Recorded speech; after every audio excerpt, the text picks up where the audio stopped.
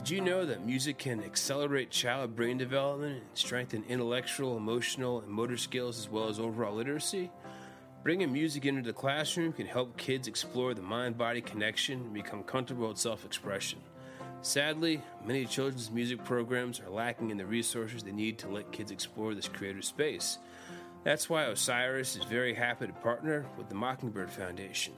Founded in 1996, the Mockingbird Foundation is a volunteer-run nonprofit organization dedicated to improving access to music education for America's youth. Each year, the foundation awards grants to dozens of music education programs and funds those grants through a combination of fundraising, publishing, and the curation of Phish.net, one of the earliest internet fan communities.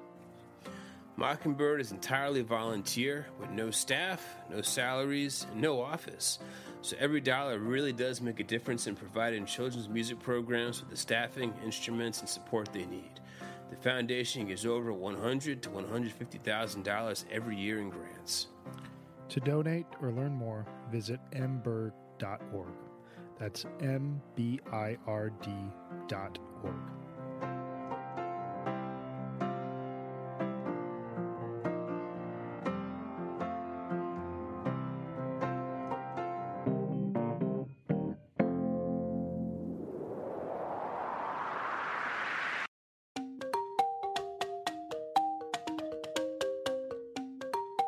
Before we go beyond the pond, we just want to tell you about another excellent podcast from Osiris Media, talking about the Helping Friendly Pod. The OG Osiris Pod, if you will. The Helping Friendly Pod is hosted by RJB, Brad Tenbrook, Matt Dwyer, and Jonathan Hart. It is, at its heart, if you will, a celebration of all things Phish. What began as a bedroom project between RJ and Brad, longtime friends, to chat with other Phish fans about their favorite Phish shows, has blossomed into something much greater, much more, deep diving into every Phish album, deep diving into special months in Phish history, covering full tours. One of their early episodes with Matt Dwyer, he charted the entire history of Phish through the song Tweezer and its variety of jams. They do quick hits during each tour to give you essentially day of reviews of the show that just happened. Just fantastic stuff. The love for Phish is there. The nerdery and information and deep dive and historical knowledge is there. If you like this podcast, there's no reason why you shouldn't be listening to HF Pod on a regular basis. We honor our forebearers. I don't think you get to be on the pond without HF Pod. They're very good guys. They're very knowledgeable guys. It certainly is one of the most fantastic Phish podcasts to end all Phish podcasts. So, check out HF Pod. And now, let's go beyond the pond.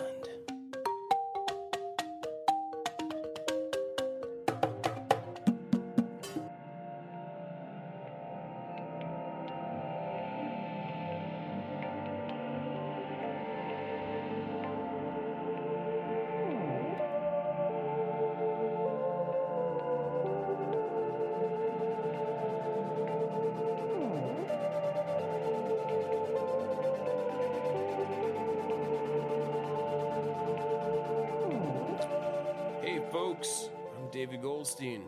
I am Brian Brinkman. You are tuned into episode 90 of the Beyond the Pond podcast. This is the podcast in which Brian and myself utilize the music of Phish as a means of getting a listener to listen to other bands.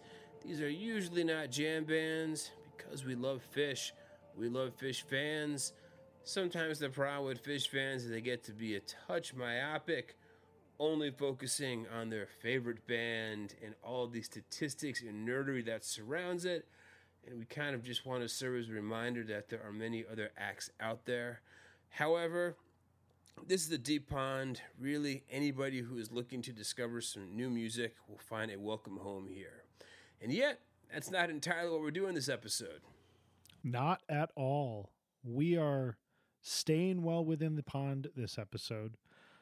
Celebrating the year of 2019 Phish that just happened in, you can call it now, it's our second annual episode with Steven Hayden, the prolific music writer, host of 36 from the Vault, an Osiris Media podcast, former host of the Celebration Rock podcast, former writer at Grantland, host of Break Stuff about Woodstock 99, just all around great music writer, great guy, counting down our 5 favorite sets of Phish 2019. And I'm really looking forward to this episode. I've been listening back to some of these sets for the first time since December. Really feels like a bit of time has passed, and got to hear them with kind of fresh ears and really kind of compile where I felt things ranked throughout the year. And it's definitely been a lot of fun. And then following that, we're going to deep dive into a big, probably the biggest debate of 2019 Phish, the MSG Tweezer or the Alpine Valley Ruby Waves. I don't think it's much of a debate, but that's what will make it fun. But anyhow, I've been looking forward to this episode for a while. We very much enjoyed the one that we did last year. We love having Steven on the pond, like everything Brian has said and then some. I actually just finished reading his book that he wrote, assisted Steve Gorman from the Black Crowes, about Steve Gorman's view of the rise and fall of the Black Crowes, called Hard to Handle. Very, very much enjoyed it. Highly recommend that book if you haven't read it yet. But, yep, like Brian had said, this episode is not going to feature other bands other than Phish. This is really just kind of looking back at our favorite sets of 2019 with some fresh eyes in the run-up to the first shows of 2020, which will be the Mexico shows. Yeah, and we're quite looking forward to those. The first shows of Phish 2020, we'll definitely be covering those in a similar way to what we did last year. But it was great to look back at 2019, and I've got some good questions here prepared for you guys that I'm excited to get answered about your thoughts on the year. I think it was a really unique year in Phish history, and it capped off the first complete decade that Phish played aside from the 1990s, which is pretty wild. Without further ado, let's get to some Phish.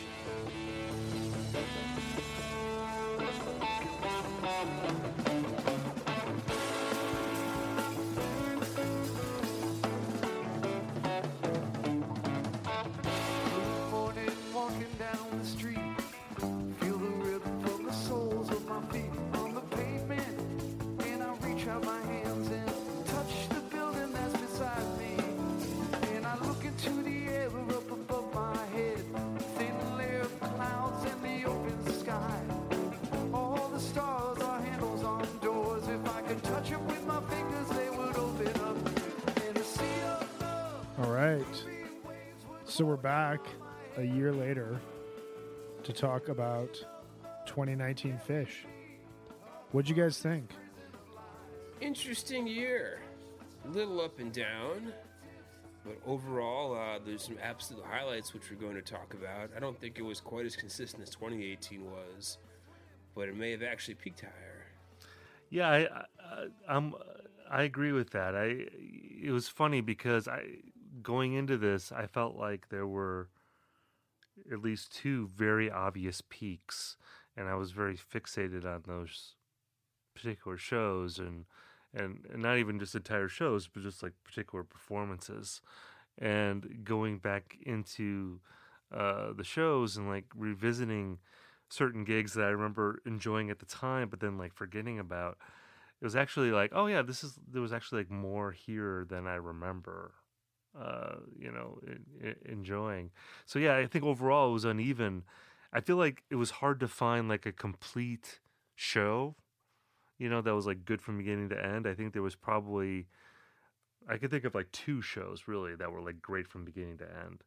Otherwise, it was more about finding like 3 or 4 song like chunks that were like just great, like sequences basically in sets.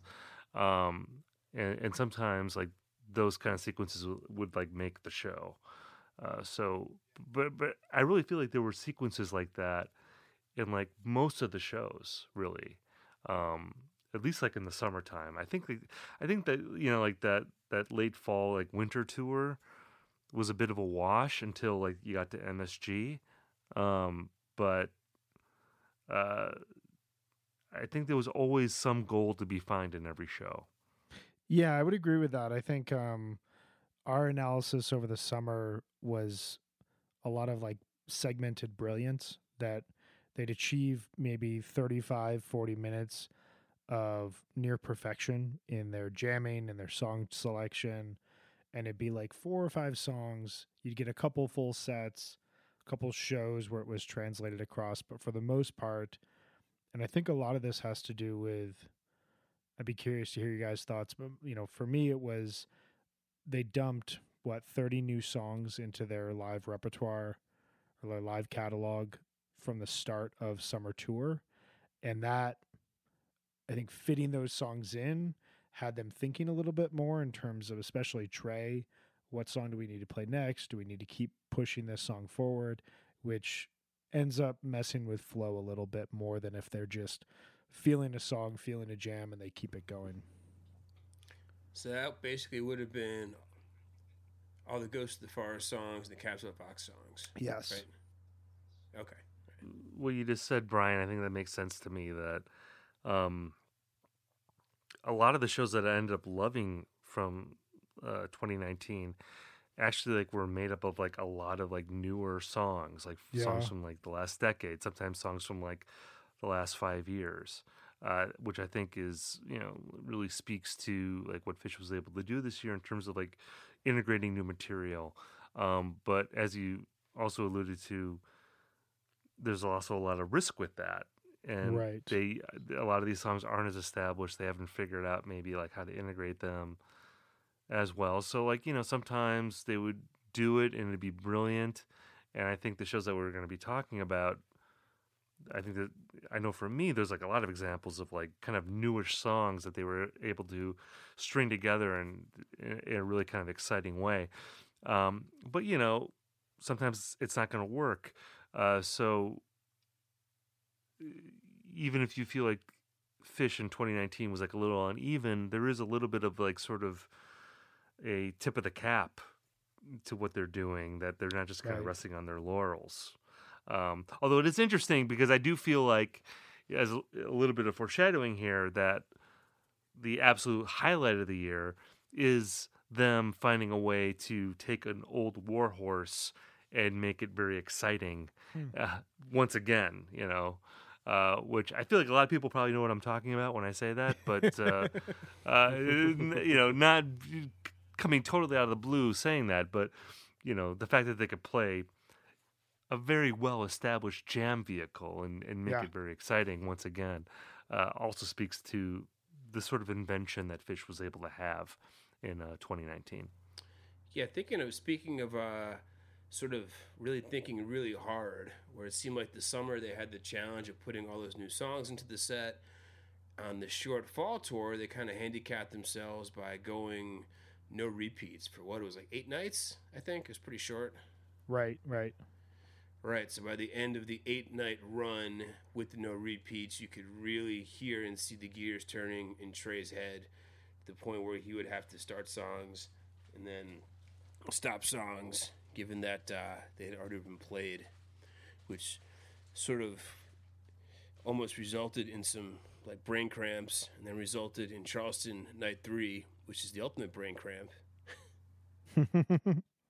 Well, and Steven, something you said that I kept thinking about all year, and it's for all the kind of uneven aspects of the year and for all the, moments where it felt like they were trying to do something and it may not work.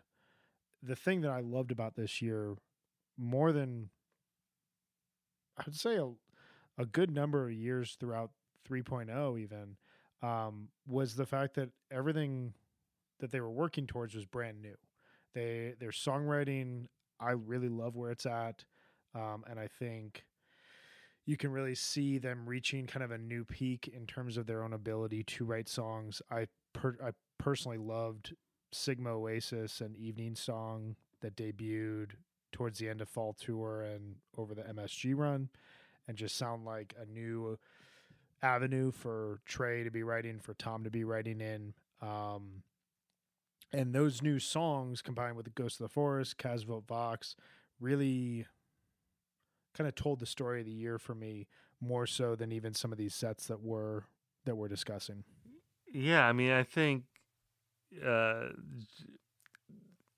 for some of the clunkiness that existed in maybe some of the shows and made them occasionally frustrating to listen to, I think especially in that fall tour, which I think was, a very hit or miss campaign and maybe more miss than hit. Just the idea that this is a band that is, 30 years plus, and they're still integrating new songs into the set that are as satisfying at certain points in the set as like the old kind of war horse type songs. And we'll get into it as we talk about these shows, but there's certain songs that they've played that are, just a couple years old that for me instantly bring a smile to my face. And it's like, I'm so glad that they're playing it at this moment in the set. I think that's an exciting thing if you're a fan of this band, looking forward, that the failures that they went through in this year, like where, they were playing songs that maybe didn't always work. Looking ahead to 2020 and 2021 and all the years beyond, you feel like, okay, well, that's only going to get smoother with a lot of this material. Yeah, like they're kind of setting themselves up for the next couple of years where these songs become more comfortable, and from a jamming standpoint, it continues to grow. Right. Plus, the new songs, they're mostly very good, and they're confident, and they're going to play them, and the fans are going to want to hear them. It's not like you're seeing the Rolling Stones, and they're going to play something from like Bridges to Babylon. Right. You have to pay attention. They're, So before we get to our countdowns, I want to ask you guys really quick, because this is something I don't know if we necessarily defined last year. Is there something that you guys are generally looking for as listeners and as attendees to a show in a set that you walk away from it saying, I have to listen to that again, or like you hear it maybe on a road trip or while just doing chores around the house and it just like fits in a unified way for you guys? I'm a big proponent of setlist flow, especially in set 2. I like it when songs have a purpose. Maybe if it's thought about a bit in advance. Maybe if the song list that Trey is using isn't gargantuan. Like, I don't know how many songs they have to think about on a night-to-night basis. But if you can give me a second set that seems to have like an overriding theme, it's got a peak, it has an end, and preferably the last 35 minutes don't go like 6-minute Chalk Dust Torture, Susie Greenberg Waste, doesn't do the jukebox thing. And that's pretty much what I'm satisfied with. Give me like a good 6-song, top to bottom, wham bam, thank you ma'am, get to the encore set. Yeah, I mean, I agree with all that. I mean, the idea of like a set having a narrative where you feel like you have a beginning, middle, and end is always a very exciting thing to have with a set. I would also say, like, for me, whenever, like, when I was thinking about this last year, and it was the same this year, like when I pick my favorite sets, a lot of times there's some sort of personal connection to it. Like, I feel like I have a memory attached to it because it was a very impactful moment. And it's interesting because in previous years it was always about me listening to a stream of a show at a particular moment and feeling like it hit me in a certain way. Because I feel like before this year I had never gone to a truly great Phish show, because like I'm not the samurais that you two are in terms of going to Phish shows. Like I have not gone to as many gigs as you have, but 2019 I got very lucky because 2 of the shows that I think a lot of people feel like are among the greatest gigs of 2019 are shows that I was lucky enough to have gone to. So to have actually attended those in person and again, like, and I think we've talked about this before, but like when you're actually in the room, it's different than if you're just like streaming it like after the fact or even live streaming it at home. Yes. A show that might not seem that good to a person who's just listening to it later might hit someone differently if they were actually in the room and they have all of the sort of extracurricular things that come into the experience of experiencing a show. And then if you have all those things, and it's actually a truly great show that even people who don't have that context hear it and they think, oh, this is great. It just goes to another level. So like for me in 2019, that was a really impactful thing to like actually have been in the room at certain moments that I felt like were truly great, and to see them unfold and to just have those memories, that we all have of those great gigs of, like where you don't know what's going to happen next and you feel the anticipation in the crowd of like, oh, where are they going to go? And like, we all know this is something special, but we don't know how this is going to end up. Just that magical kind of feeling. I'd never really had that until this year. So that's a very special thing for me, kind of going into this list, So certainly, like, so my personal experiences are going to be reflected in some of my choices. But so I'm excited to get into that. Yeah, no, I totally get that. I mean, I agree with everything you guys have both said. And I think the only thing I would add to it is, for me, if I walk away from a set or I'm listening to a set and I don't care at all what actual songs they're playing, like it doesn't matter because they flow, like the choice just seems premeditated, but also this surprise, and it just works in that moment alongside of a really excellent jam. Like that's just what I want. I don't want to necessarily care about the set list. I'd rather you play, and there's a song in my number one selection that I don't really want to ask for at a Phish show, but it fit perfectly where it was here. So that's definitely something I look for. Yeah, there's that moment like where you almost forget that you're listening to music, and like you kind of get put into a trance and you're put somewhere else.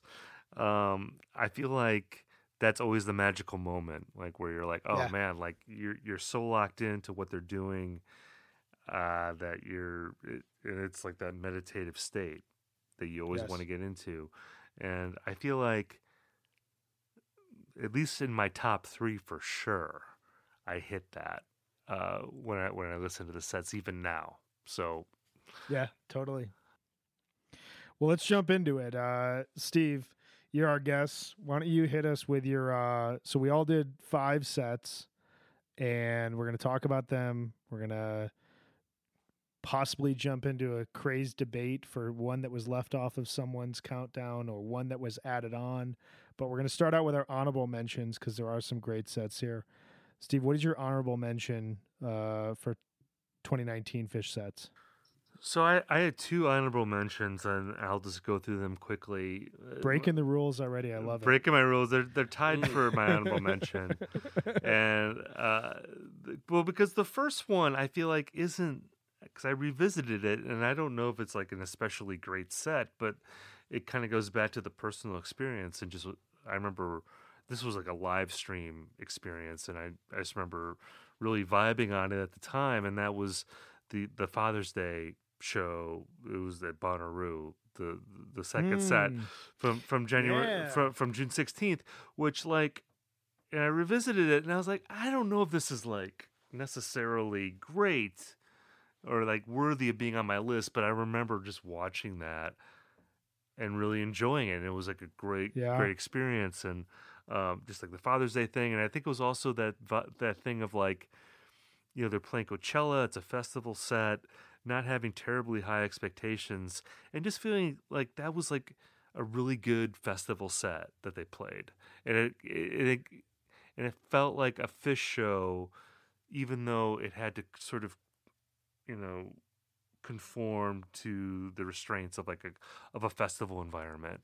Right. So that's a sneaky good show. Bonnaroo, the 2-set show, they did the single set was okay, but the 2-set show was surprisingly good. It was. Yeah. It was very solid. Yeah, it's like very that solid. Twist, man. The twist, yeah, and they kind of did that thing like where it's like yeah, there was that progression like where,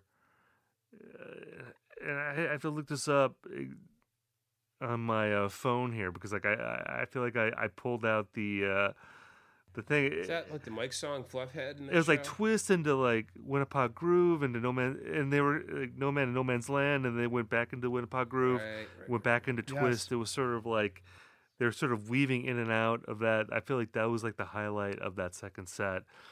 So that was pretty cool, and it was like again like in terms of like just strictly musically speaking, I don't know if it deserves to be like at the first tier of 2019, but like in my memories it was like a really positive memory of like watching that show. Like I think I grilled out that night, cooked meal for the family, and then I watched that show. It was really fun, so I want to give a shout out to that. And the other one for me was, and this is like kind of another unsung show, but it was the second set of the July 5th show from Fenway Park, which I thought was really cool. And there was, I think especially in that show, I think the Mercury going into like, and then they go into like, I think the Fuego, and then they go into Say It To Me Santos at the end of that set.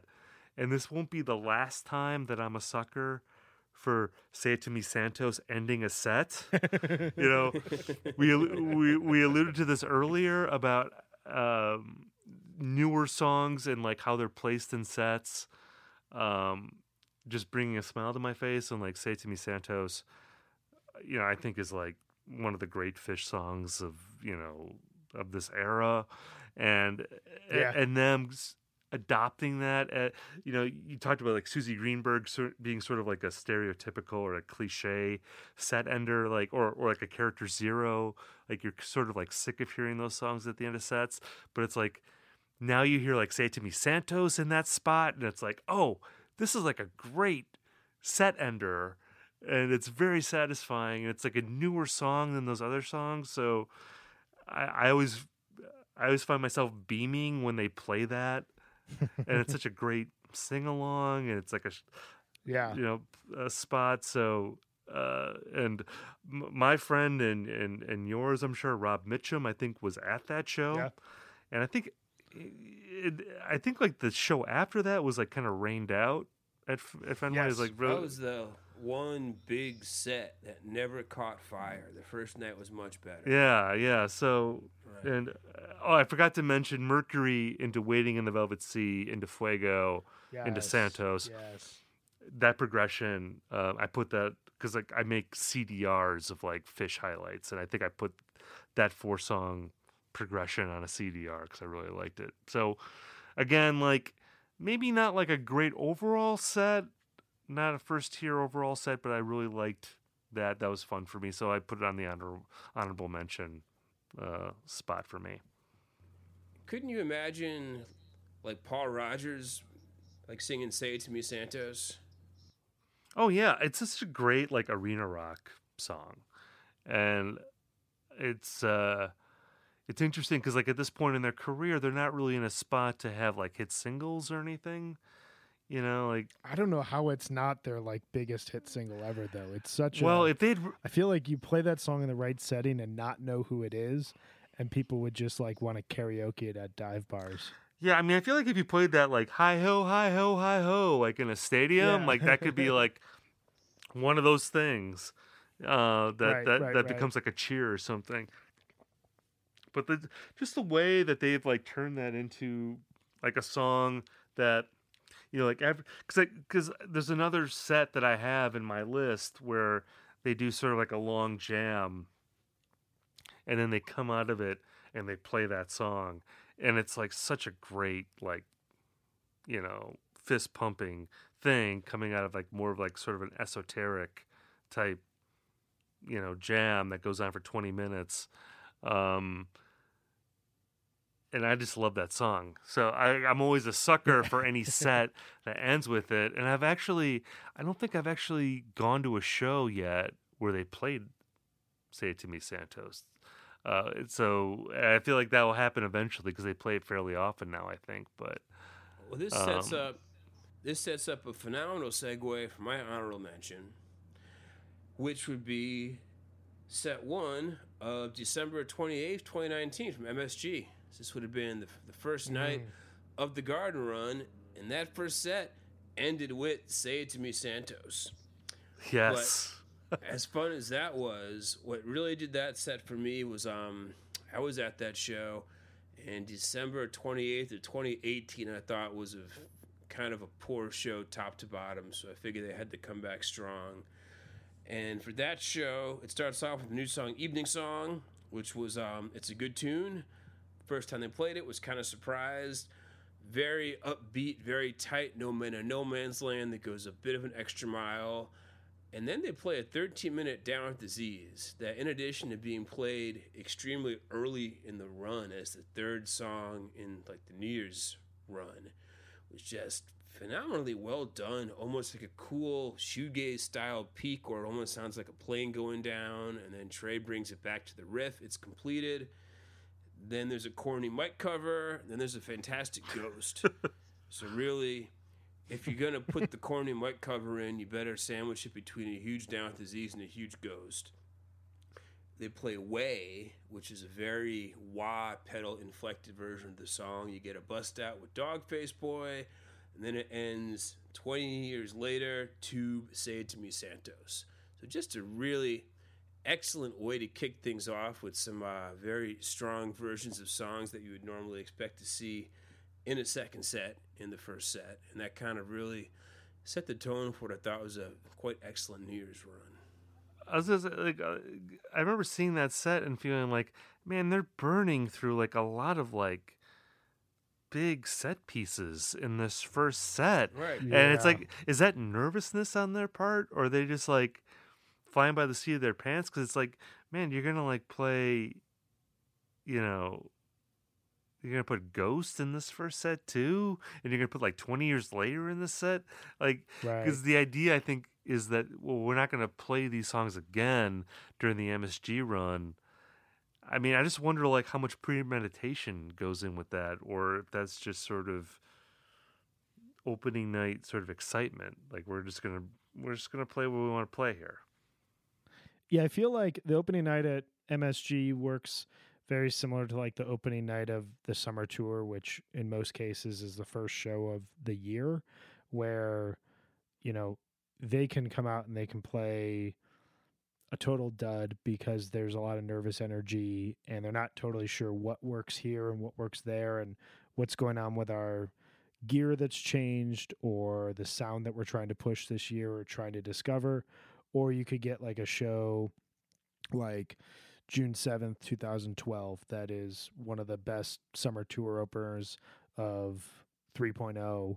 And I would say this New Year's run 1228 show is one of the best 1228s that we've honestly ever heard. Because it just came out, and that kind of focused or that kind of nervous excitement resulted in a band that just sounded really focused. And I think the only downside of it is it translated to a 1229 that was slightly subpar, but you know, that's the beauty of the band, is you have no idea what night things are going to click and what night things are going to kind of fall and feel like a little bit of a dud. Yeah, I was at that 1229 show, and I feel like the second set was actually pretty solid, and I remember like the Harry Good being like pretty awesome at the end, but yeah, the first set was sort of just like all over the place and not very good. Beauty of a Broken Heart, Yarmouth Road, and the Wedge. No. Although the best Yarmouth Road. Oh, it's sort of a weird thing because it was like they played some really weird tracks, but it was like Yarmouth Road. I was like, well, this is kind of like the best Yarmouth Road I've ever heard, which is like, I don't know if that's like backhanded praise of a song. There was like an extra 2 minutes. I might have texted Brian like, type 2 Yarmouth Road. I did tweet. I don't know if this means anything, but that was the best Yarmouth Road ever played, and I got I got a lot of like, is this an insult or a compliment? I honestly didn't know, but yeah, it was great. It was, but that 1228 show kind of changed. I felt the overall level of the run itself. What do you got? Yes. So my honorable is the first set of what remains my favorite show of the year. I didn't want to put set 2 in here because I've talked about it so much and I want to look for a few others.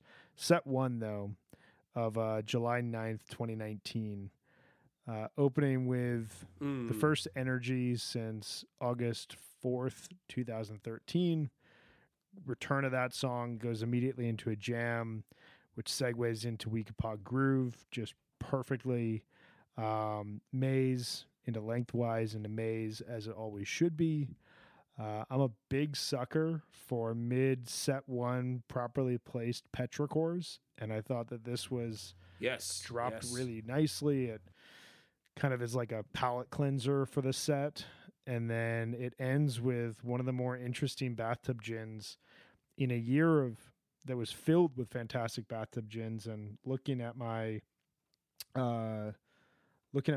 top 5, there's another one that pops up here and ends the set with just a very bizarre take on the jam, and it doesn't really peak that much. It kind of meanders and wanders in a separate key and then comes back and just set the tone for what I thought was a really great run at Mohegan Sun.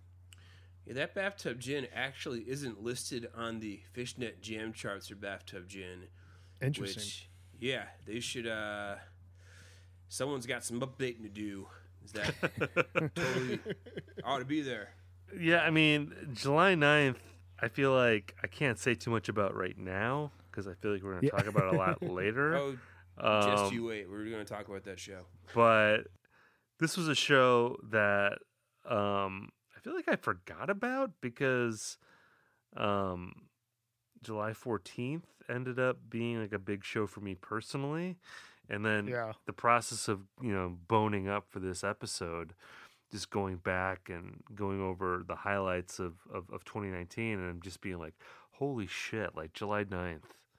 Do not sleep on July 9th at all. So I'll just leave it at that. But yeah, the first set is great.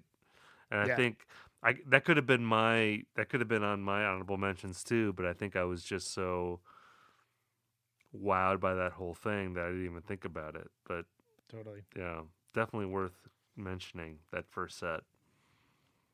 Well, let's kick into our top 5 here. Steve, what do you got for number 5? So this was a show that was hard for me to sort of split into sets because I feel like it was an example. I was talking before about, there weren't that many sort of great overall shows, but I felt like this show was an example of a great overall show and how it wasn't just a great overall show, but there were sort of like, callbacks like throughout the show, like from the second set to the first set. So it felt a little weird to split it up, but I'm going to say the first set of 621 for me in Charlotte is going to come in number 5. And it's funny because I was listening to that right before getting on this podcast, just revisiting it. It's so good though. I mean, it's hard for me because I really look at this as like one kind of complete statement from them. And this is a show, and I think because, they play Tweezer in the first set and they're actually able to like kind of return to Tweezer again and later in the first set, and then they go back to it again in the second set, and then they end with the Tweezer reprise, of course, at the end, but like they kind of are quoting it throughout. There's also other callbacks, I believe, in the second set. But I think I just ended up going with the first set. I guess I have to say it ends with "Say to Me, Santos," so maybe that ended up, being a big thing for me. But the progression from Tweezer through Passing Through into Yamar into a Great Mercury, going back to Tweezer again, and then Say to Me, Santos, like that part of the set I think is just so good. But again, it's hard for me because like in the second set, the Runaway Jim and Sense and Subtle Sounds, that whole thing, that's really good too. It's like it was hard for me to pick one set from this show. And I'm curious to see if maybe one of you guys picked the second set from this show. I could easily see that happening. Yeah, I just thought I kind of wanted to go with the first set on, and I have 2 first sets on my top 5. So because normally we just talk about the second sets, of course, Totally. like on these types of lists, but I think this was an example of a show to me like where they didn't do that sort of normal bifurcation between like we're gonna do like a song oriented first set and a more experimental second set. This whole show I felt like was very well conceived, and there were great sort of extrapolations, kind of going on in both sets. So I went with the first set of 621. Yeah, this is very much of a complete show, and this is not on my list. It could have been very easily. But I remember I was in Telluride at the Bluegrass Festival when this little run was happening, and I was seeing a bunch of, I think that was the night I saw Bela Fleck, and then I saw Green Sky late night with my brother, and we popped open Live Fish at the end of it all, and we're walking through town, just having it play in one of our pockets, and just kept walking because we were like, well, we can't leave after that first set. Like, we can't go back to bed. We have to just like keep wandering and listening to it. And it just, it's one of those shows that you press play, Have Mercy surprises you right away. Gotta Jaboo is fantastic. And then the segment you talked about, Tweezer through Santos. And then I really loved, and this was one thing that I noticed a lot during Summer Tour, the Runaway Jim is great, but that a song I heard the Ocean sing, that like second jam midway through a set where they kind of pluck the ideas from the first jam of the second set, but expand on them a little bit further because they're already there in their mindset. That song I heard the Ocean sing is one of the most underrated and I feel like overlooked jams of the entire year. Yeah, I just feel like the way they were able to comment on like what they've already done and throughout the show, Yes. And just the callbacks. It's a very 94 It is, Fish thing to do. it's so charming and it's so fun. And I'm trying to remember, like, was this like a midweek show? This wasn't like a week.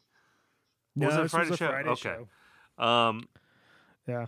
It's just such, and like there's no sort of like extreme peak in this show. There's no like, I don't think there's like one defining moment. If you wanted to pick that, I think maybe the Runaway Jim or maybe a song I heard Ocean sing, but like it's just more of just like, oh, this is like so entertaining and it's like so playful and it's so fun, that it was so fun to revisit, when I was doing this list. Yeah, it's a hell of a patient show. Just allows it's like peaks and valleys, but it's almost like you're just like bobbing and weaving on the water because, it's just very consistently pleasant, really consistently entertaining. Dave, what do you got as number 5? Well, and I swear I had zero knowledge of Steve's list in advance. My number 5 is June 21st, 2019, set 1 from Charlotte, North Carolina. All right. Beautiful. Great minds think alike. Yeah, that was, like everyone's been saying, that whole show is good. That was probably the first show, Summer Tour, top to bottom, where people started to say, oh yeah, this is where it's getting good. I mean, that first set, it's just perfectly set up. Like the whole Tweezer passing through Yamar Mercury Tweezer into the huge Foghat style classic rock peak of Sage and Santos. That's I think is the best first set of the Summer Tour. Maybe the best first set of 2019. Certainly, I think it's in the running. And I guess in the spirit of saving us a little time, I won't go too deep into it, except to say that's just a phenomenal first set, and set 2 ain't shabby at all. So, yeah. I love that we were on the same wavelength with that. Yes. That's beautiful. Yeah. That's Good. great. That's great.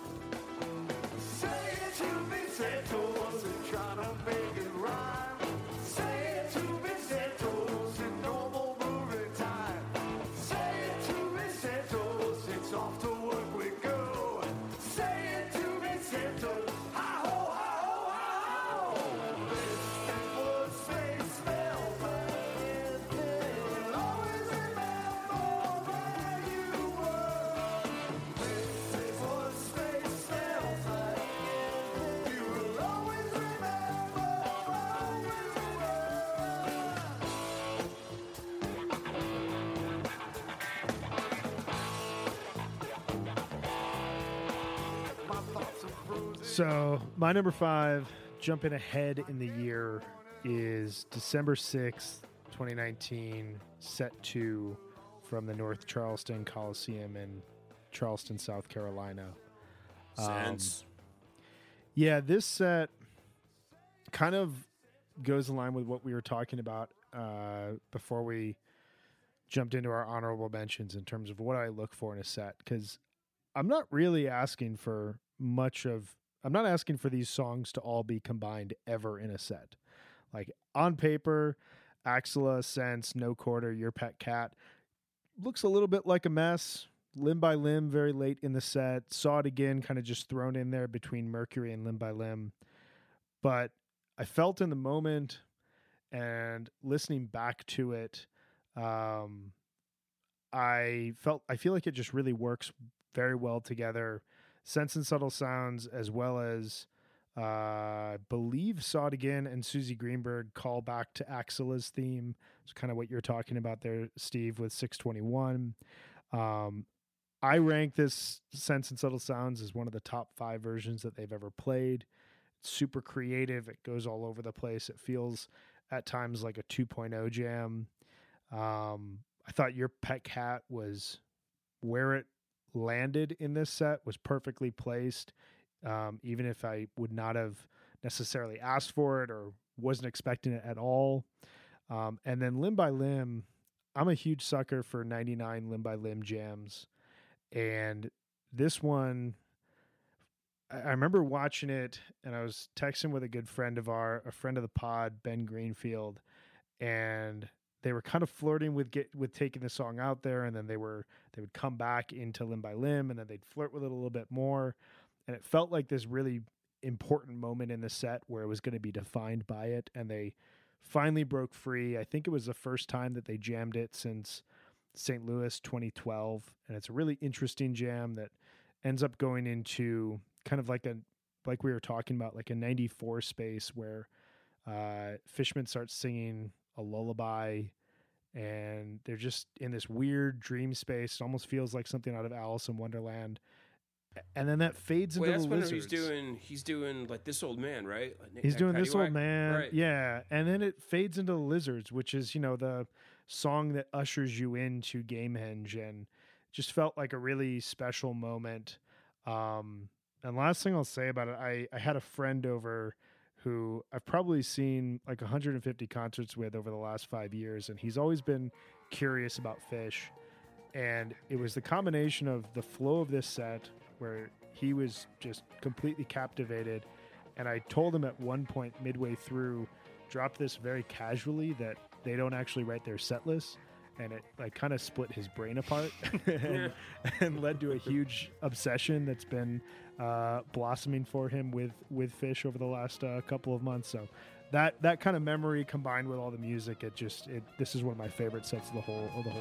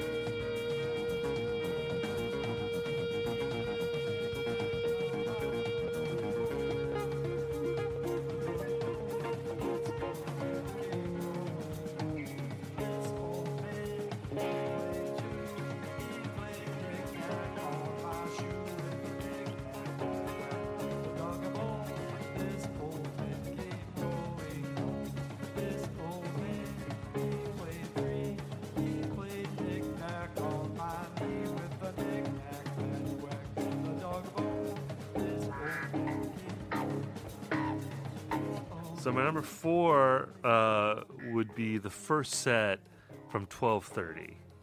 And this is a show that I was actually privileged to be at. And we're gonna talk about this show again later, or at least I will be talking about the show again later.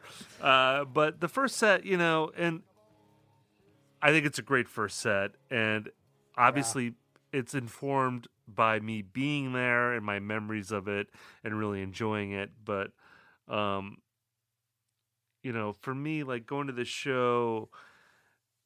Coming off of 12:29, we talked about that being like a little bit disappointing, although they were able to pull together, I think, really like towards the end of the first set, they played While My Guitar Gently Weeps at 12:29, which was like, in the room was like a great reaction. Like people were really excited to hear that. And that was pretty awesome. You could feel it on the webcast as well, totally. And in the second set, kind of coming out of toward the end, playing Harry Hood, which I think was sort of pointing toward what they were going to achieve the next night. That sort of transcendence that they couldn't quite get to on 12:29, but they definitely achieved on 12:30.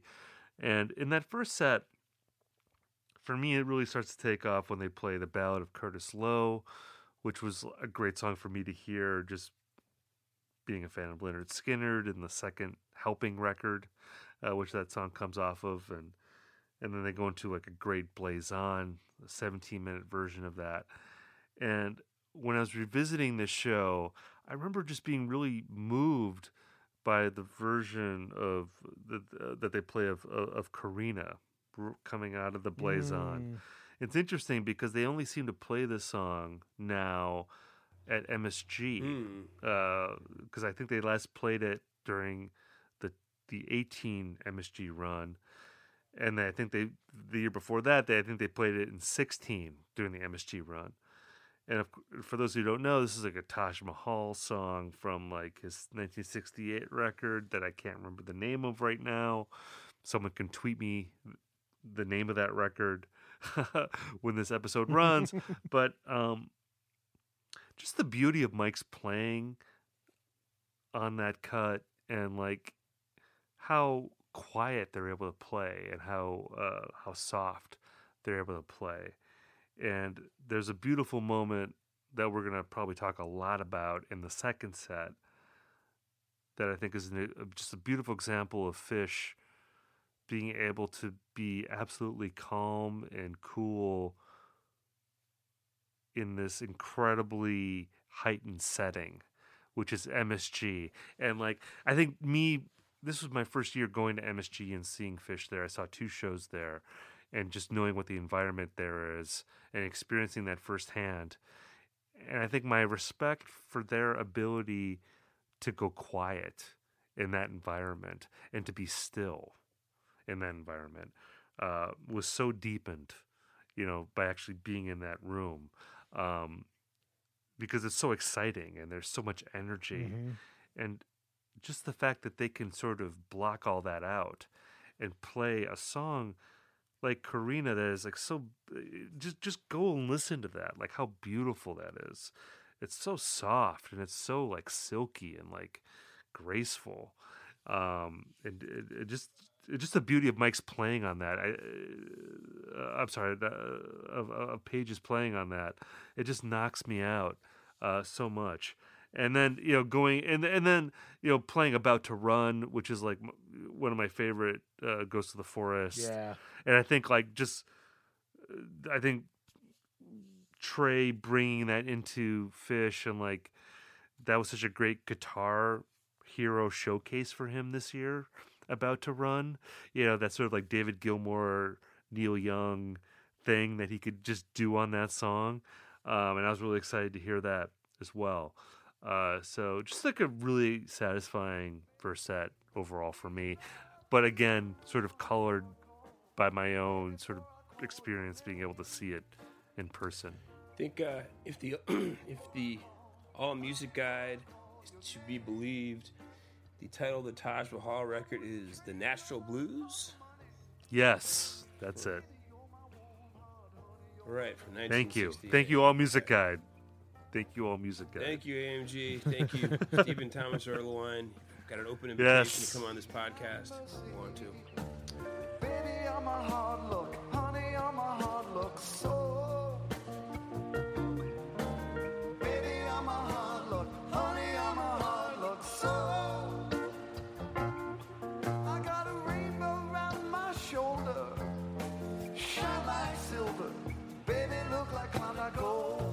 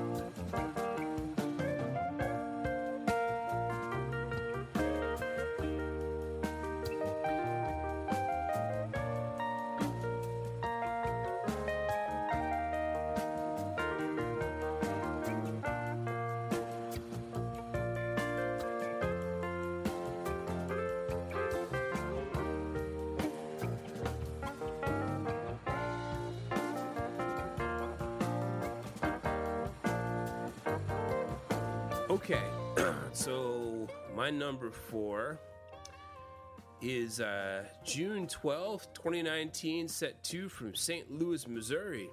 Ooh, early in the tour. Early in the tour. This is the Stanley Yeah. Cup set. That's right. So this set was special because Phish is playing in St. Louis, and this was the night of Game 7 of the Stanley Cup Finals, where the St. Louis Blues were actually quite handily dispatching the Boston Bruins. And it's kind of neat because in the first set, I guess during the Run Like an Antelope, there's a lot of goal scoring. I forget what the score was, but the Blues go pretty far in front, and you can hear the audience cheer because some people obviously know what the score is. And you're wondering, without the context, you're thinking, like, why is the audience cheering? Like, this Antelope's fine when it's not, like, particularly memorable. And then at the end of the Antelope, Trey Anastasio plays the riff to the Laura Branigan song Gloria, which for some reason became the St. Louis Blues, their fight song in 2019. So there's an extra long set break, which people thought, wow, are Phish really going to learn how to play Gloria and come out for set 2? And people who know Trey know he's a really, really big hockey fan, played youth hockey, loves the Philadelphia Flyers. So surely enough, they open the second set with Laura Branigan's Gloria, with Paige singing the vocals. Pretty ragged, very fun. And then they follow it up with Loving Cup because, you know, the Stanley Cup, a little bit forced. But this is, I think, to date, the only Type 2 Loving Cup. It's like 12 minutes long. It has a very unique jam that totally deviates from the song structure. I mean, generally speaking, that and 3.0 is a big set closer, you know, the big Exile Rolling Stone song. And from that Loving Cup, you get a huge twist, really gigantic driving rock peak. Paige is teasing, what's the Deep Purple song, One from Tokyo, that has like the huge like helicopter, like David Gilmour, like Run Like Hell style sounds that Trey was using all over the Mexico run.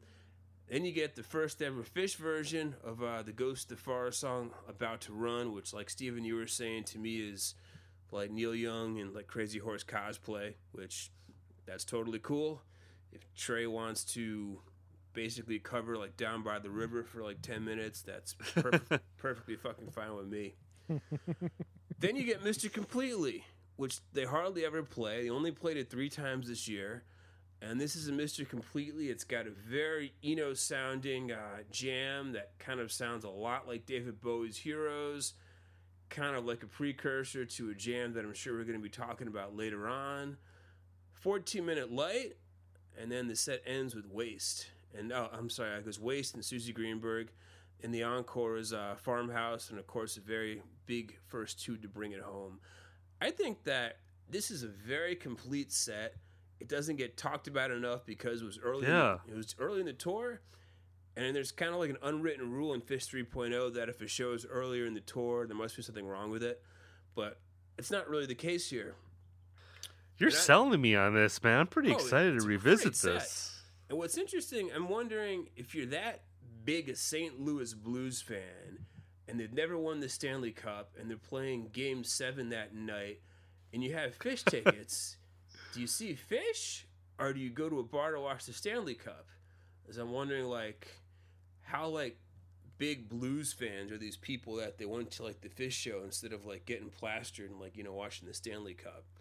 Are they just I feel like it's one of those things like where if you live in the city, obviously if you were a big enough hockey fan, you would have gone just to watch the game, but you probably just would appreciate like the tip of the cap, like, oh, you're acknowledging that like this is a big deal in our town, right? So even if I'm not like a huge St. Louis Blues fan or I'm like a moderate fan, it's like still pretty awesome because it's most bands, you know, they come to your town and it's like they do the Hello Cleveland treatment, and that's like as much acknowledgement of your city. But it's like, wow, this band actually like learned a song that's like significant to like our local folklore. You know, it's like pretty cool. And what was cool on the webcast, especially in the first set, when the Blues are really going ahead, it kept flashing to the crowd, and there were like a lot of people on people's shoulders. There was like a big St. Louis Blues banner, and it kind of. There was like pot smoke on the. It almost kind of felt to me like the rock fight scenes from Cheech and Chong's Up in Smoke, in a way. So, I love that show and I really like that set. So that was a. Well, and it joins what is it, 10/29/14 from San Francisco, where they just happened to be in San Francisco the night that the Giants won the World Series, and same thing. They play. I mean, this isn't necessarily special to San Francisco or Giants fans, but they played "We Are the Champions." You know what I have to wonder is. Well, at that point, the San Francisco Giants had won the World Series for the third time in like 5 years. Right. So it was a safe bet. I was at a show during the fall, just a concert locally, and the ALCS Game 6 was on, and I was streaming that on my phone while I was at the show. And I've got to imagine there are some people in St. Louis at the show watching the game on their phone while they're at the show. Yeah, I mean, Phish doesn't play St. Louis that much, and they can think of, wow, if I can see Phish and my team can win the Stanley Cup the same night, that's a pretty good night. Yeah, this is a really good show. This is a really good set. Well, it's a really good second set. I think it flows really well. I know you and I were texting a lot about it as it was happening, and I think for most of the summer tour, I would throw this on as the tour was progressing, because it really felt like their first statement set, if you will, that like complete set.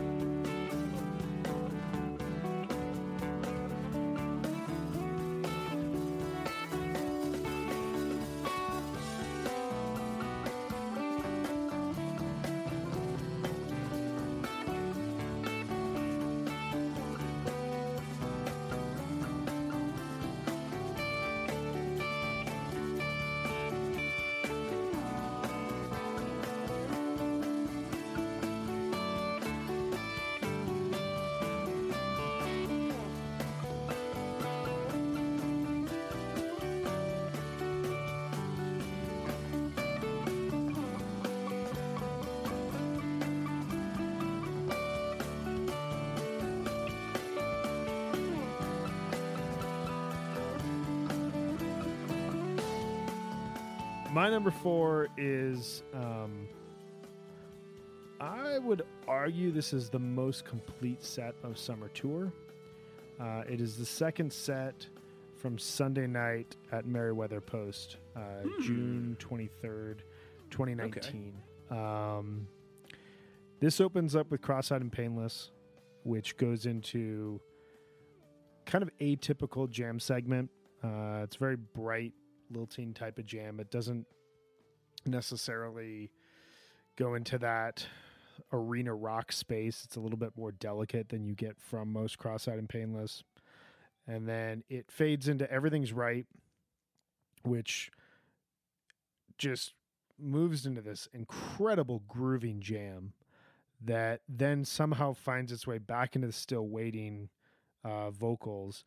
But it reminds me a lot of the way that they found their way into Still Waiting vocals in the 10/17/2014 Cross-Eyed and Painless, my favorite Cross-Eyed of 3.0.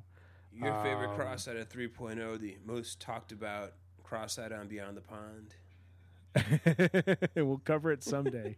Where like they're not even playing in the typical, in the key that they normally play Cross-Eyed in, but they're still singing it over, and it adds this really bizarre kind of filter to the lyrics, which then fades into Ruby Waves, which it was debuted from Fish, I think 5 nights earlier in Toronto.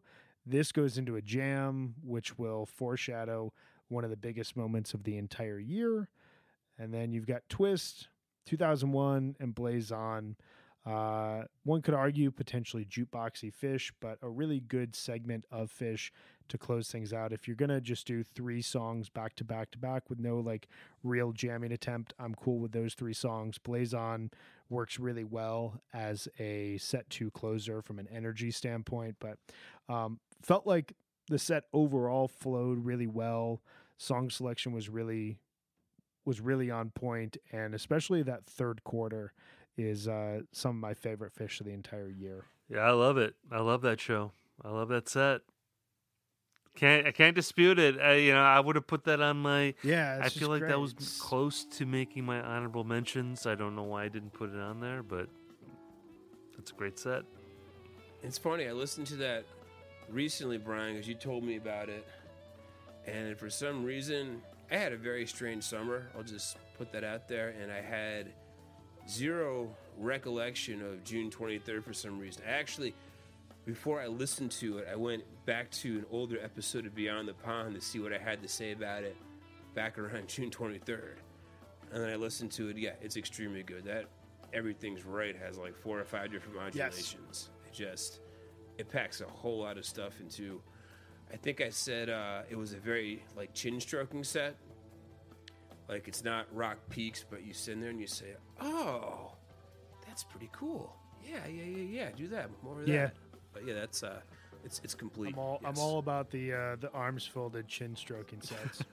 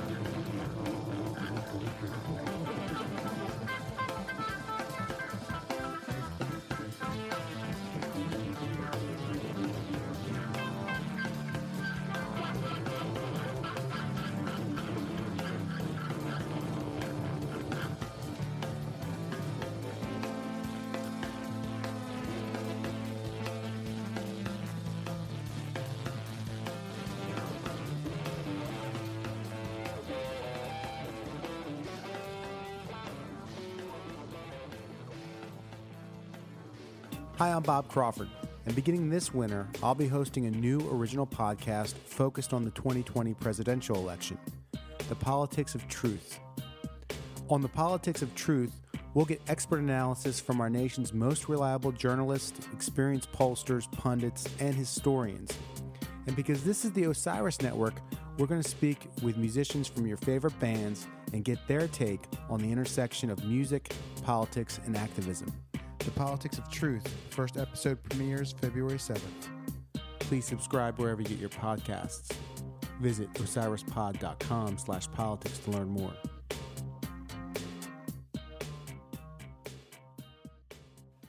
So, my number 3 is a little bit surprising for me because I actually thought this would be a little bit higher.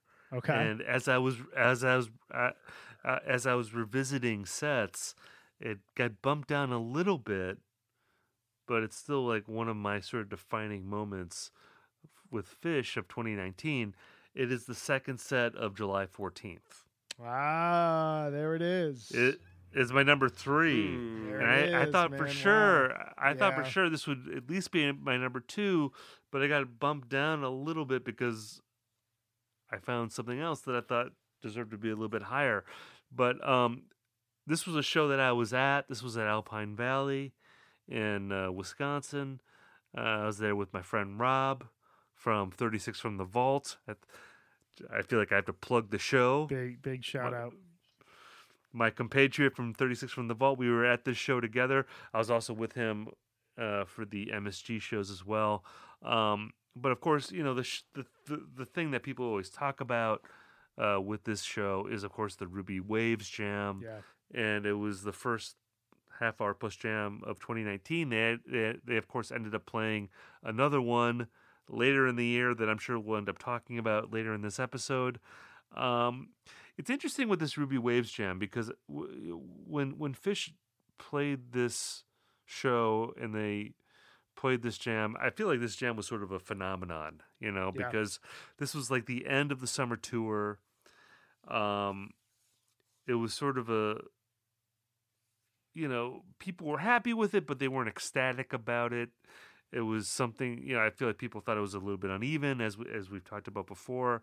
And then they played this second set on July 14th, and they played Ruby Waves, and it's about, I think, 36 minutes or so long, and people just lose their minds over this jam. And then the year goes on. There's other shows that happen.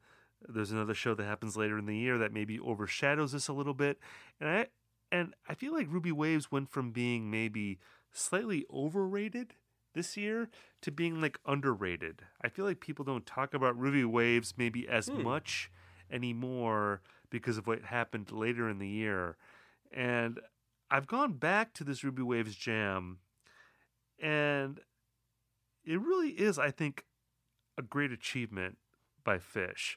I think it's one of those jams that I think when people first heard it, they were really excited about it because there were so many ideas that the band was obviously going through.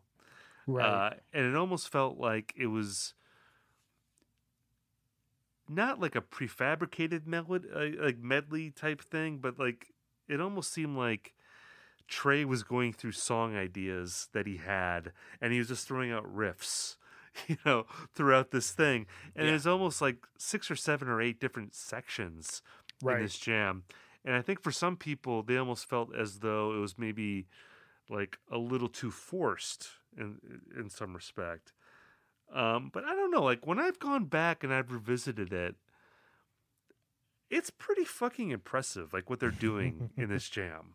And I'll just say that for me, like having been at the show, there's a moment where it happens around the 19-minute mark where you feel like, I remember when it was happening, it felt like, okay, they're about to peter out of this. They're about to Yes, transition out. yes. And I remember even like in the moment feeling like, because the beginning of the second set, it begins with Mercury, which has become like one of the great sort of Phish set pieces, particularly in second sets.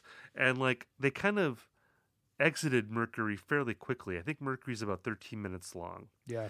And I remember at the time thinking like, oh, we're going from Mercury to Ruby Waves? Like that wasn't terribly exciting in the moment. It felt like, oh, we're leaving Mercury a little bit too early. I have the text message from Brian Brinkman. I took a screenshot of it after that Mercury. Said, wow, Trey doesn't feel like jamming tonight, does he? Yeah, exactly. And it felt like that in the moment. It's like, oh, we're exiting Mercury a little bit too early. So then you go into Ruby Waves, and the Ruby Waves is great. It's like, because like Ruby Waves, I think as a song, like for me, isn't like that great of a song, if I could just say that. I think like lyrically, there's some real groaners in that song, and I hate to say that because it's such a heartfelt song, and that's such a heartfelt project for Trey. Right. But like, the song about like, if I could touch the sky with my fingertips, that whole thing. It's like, all right, it's like a little, But anyway, we're going into the song, and you kind of exit the main part of the song, and they're jamming, and it's great. And it gets about to the 19-minute mark, and then they go into that little like reggae jam after that. And if you listen to like the recording, there's like this spontaneous like cheer that happens where they're playing the reggae part, and then they go into that sort of like metal riff right after that. Like, Trey starts playing that metal riff, and there was this sort of common realization of like, holy shit, like we're going to another level here. Like we thought this was going to be like a standard great 20-minute Fish jam, and now we're kind of going to like something that they don't really do in 3.0 very often. Like we're going to a different dimension here. And and that last 20 minutes of that, or the last, I guess, like 15 minutes or so, it's so exciting. It was so exciting to experience that in the moment. And, people were very excited when that happened. I feel like people kind of weren't as excited about it in retrospect. But if you go back to it, I think it still really holds up as like a pretty exciting jam that has tons of ideas in it, and tons of great sections. And it really tells a story over the course of 35 minutes or so. I was excited to experience that in the moment. Isn't there a part, I want to say around 27 minutes, where it sounds like Trey is going to go into the title track from Ghost of the Forest? Yes. Right. Yes. Yes. There's a bunch of moments where you feel like it's about to end, or they're about to go somewhere else, and they don't. And I think what you say about like it feeling deliberately segmented, like there's a lot of ideas being deliberately pushed, whereas there's a different 30+ minute jam from the year that sounds like ideas are just kind of unfolding naturally to my ears. This sounds like they're trying to push the song out as far as they can. And that I think is really exciting in the sense that I was asking for that both internally as well as on this podcast throughout much of the summer tour, where there would be moments where they'd seem to be on a really great idea, and rather than pushing that into 5 more minutes to see what happens, they would transition into a different song because they were feeling this kind of pressure to keep playing new songs. To me, the moment that makes the Ruby Waves so special and so spectacular is around 30 minutes where Trey sounds like he's playing a helicopter.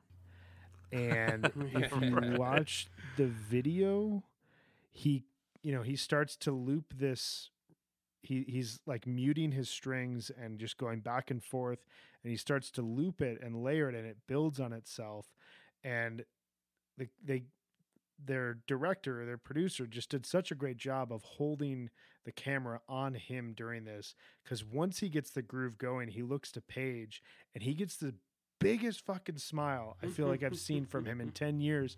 And he's just like, you guys hear this? And you can hear the crowd.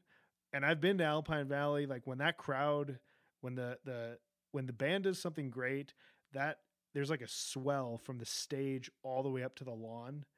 and it just, Right. you can feel it like reverberating like inside of you.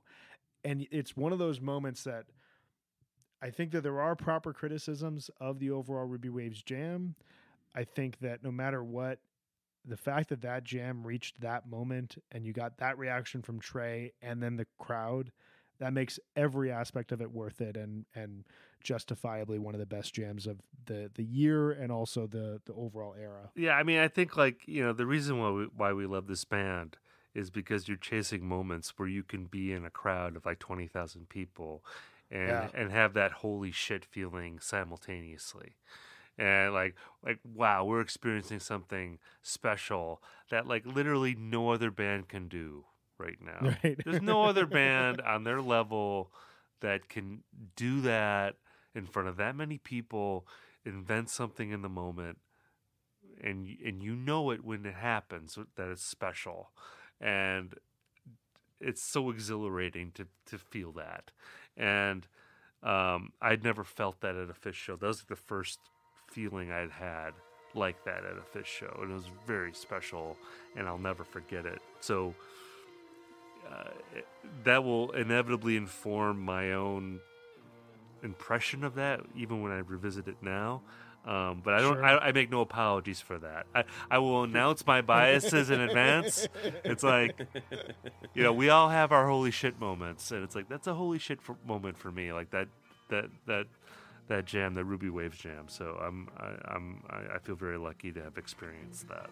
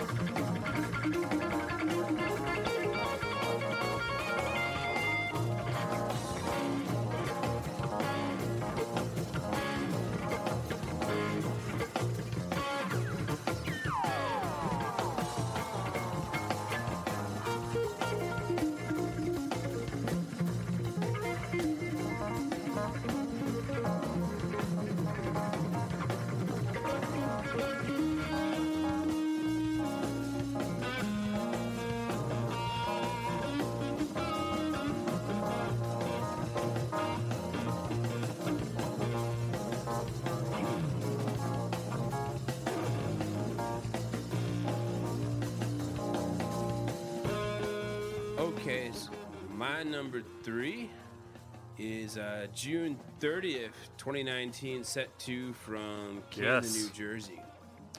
This was, you know how they always say never miss a Sunday show? I don't know if that's as true as it's been in the past, but this is a true blue Sunday show.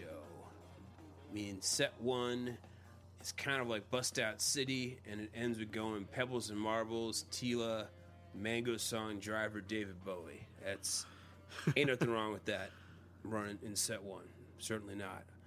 But I guess what we're talking about is the second set, and it goes 38 minutes worth of Mr. Completely and 20 years later.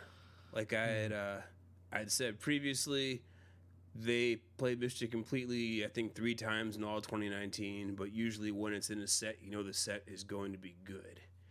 So if you just saw that on paper, you'd figure maybe 27 minutes of Mr. Completely to like 11 minutes of 20 years later. But in this case, I think the breakdown is more like 17 minutes of Completely to 21 minutes of 20 years later. So this is the best version of that song that they've ever played.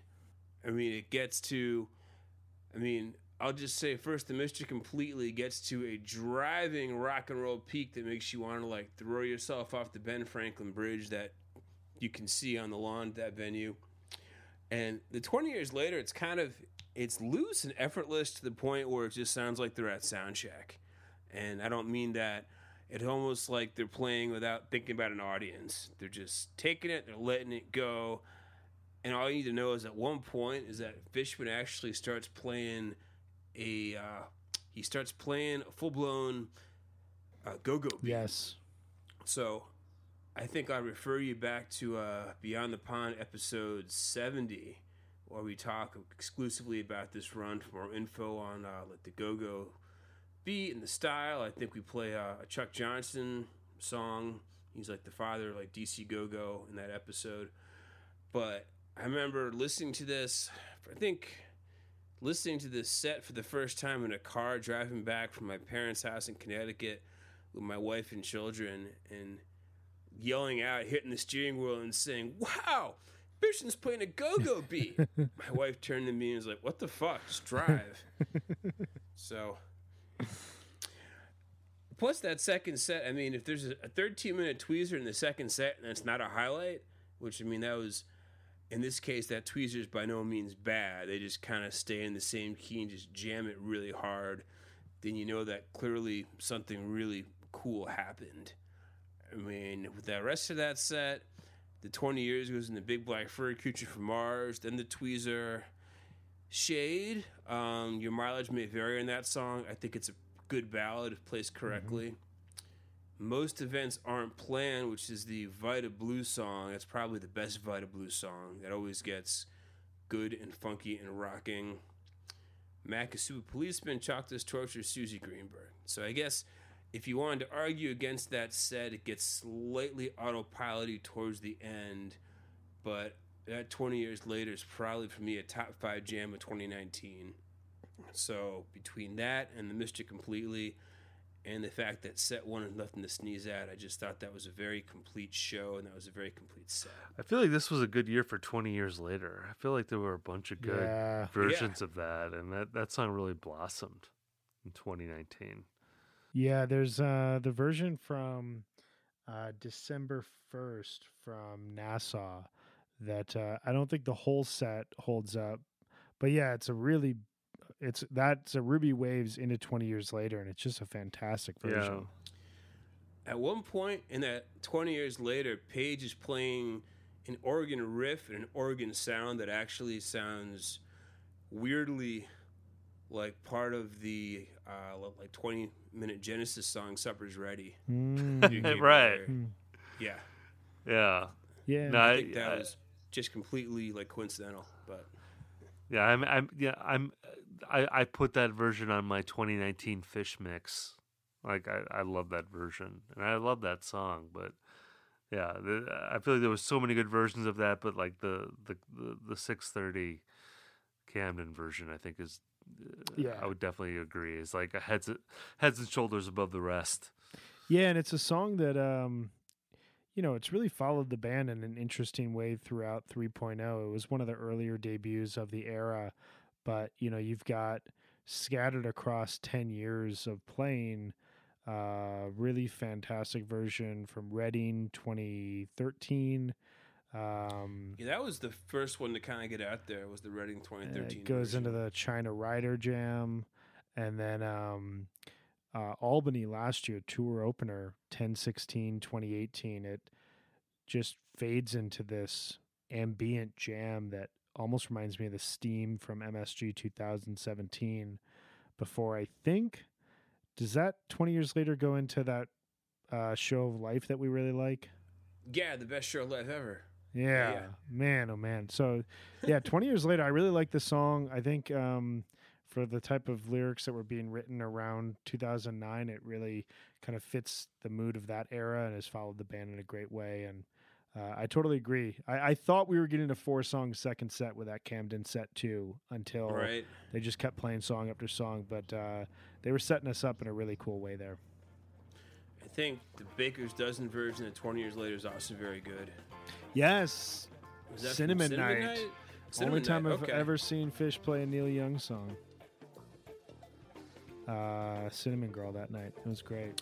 Oh, okay, that's right. Okay, I was thinking you weren't at Powdered Night, but yeah, they played Cinnamon Girl, right? No, I was. Thank you for reminding me I wasn't at Powder Night.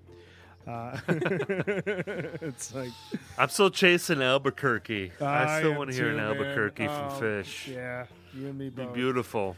Oh man, I saw it once. Worcester 98 night 2. There was an Albuquerque and a Mike's Groove if memory serves. Oh man.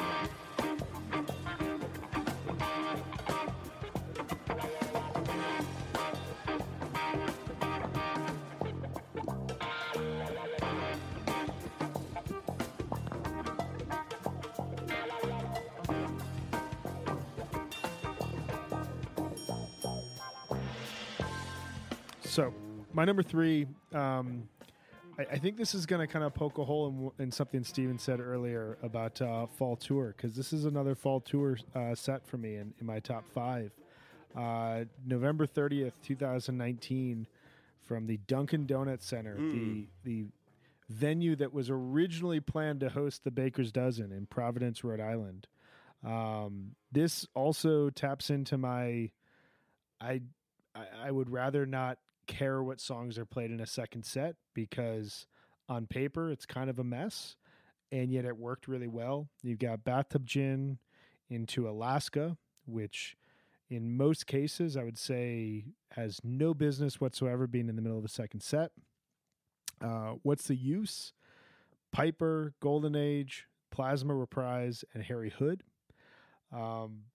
And for me, this set just flows incredibly well. Bathtub Gin is a great jam. Really guitar-heavy Trey. Alaska just fades away into this eerie, spacey riff. What's the Use? Continues its trend of just, like you were saying earlier, Steve, like the space that the band is willing to enter and the patience that they're willing to get to is perfectly exemplified in a couple of different versions of What's the Use from the year. You get Piper, Plasma Reprise to kind of tie together everything that happened the night before, and then Harry Hood that goes into a minor key jam before coming back for a triumphant peak. It's just, it all fits really well together in like 60, 70 minutes, and this is kind of like you talk about a CDR set. Like this would fit perfectly on one, and you're good to go. I loved it. I need to go back. I feel like I need to revisit a lot of those shows from like the fall tour, because I feel like it was I just wasn't feeling like a lot of those shows. But like hearing you Yeah. describe this right now, I'm like, oh, I want to go back. Like, what did I miss? This sounds pretty awesome. Night 2 Providence was very good. Night 1 was terrible. Night one was terrible, and I'll totally agree with you. Like, Fall Tour was either a total hit or a total miss. And this is one of those shows that, like, this is the first set where before every song, Trey was introducing it, saying, we'd like to play an old song called Meat.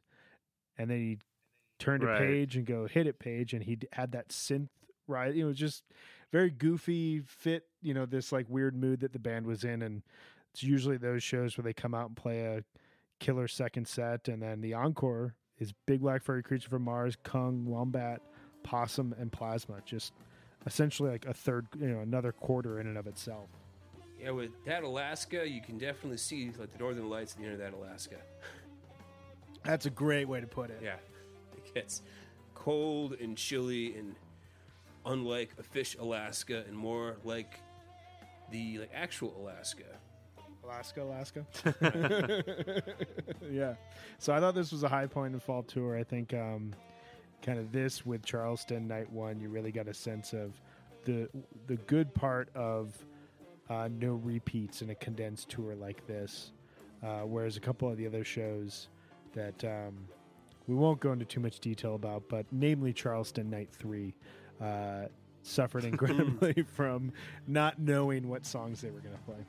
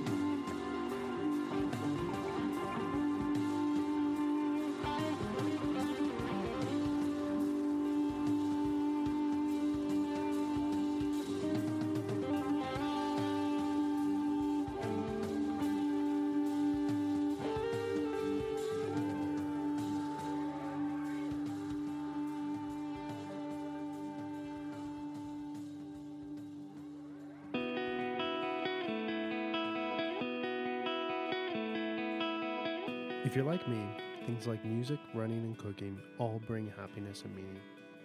However, there are times where even the things you rely on for happiness are not enough to help you achieve your goals.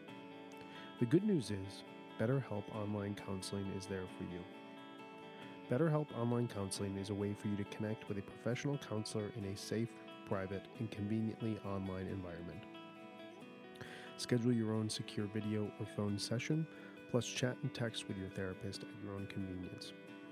Everything you share is confidential, and licensed professional counselors are available with specializations in depression, stress, anxiety, relationships, sleeping, trauma, anger, family conflicts, LGBT matters, grief, and self-esteem, among more.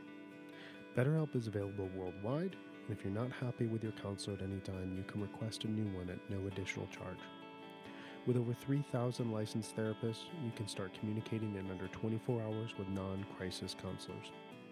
Schedules can be set up weekly over phone or video, and financial aid is available for those who qualify. I've been using BetterHelp for the last few months, and I feel a strong sense of clarity, purpose, and understanding in speaking with my counselor. It's important to speak with a professional when you're feeling in need of communication and understanding. Beyond the Pond listeners get 10% off their first month with BetterHelp by using the discount code BTP. That's BTP. So why not get started today? Go to betterhelp.com/BTP. Simply fill out a questionnaire to help them assess your needs, and get matched with a counselor you'll love. Again, that's betterhelp.com/BTP.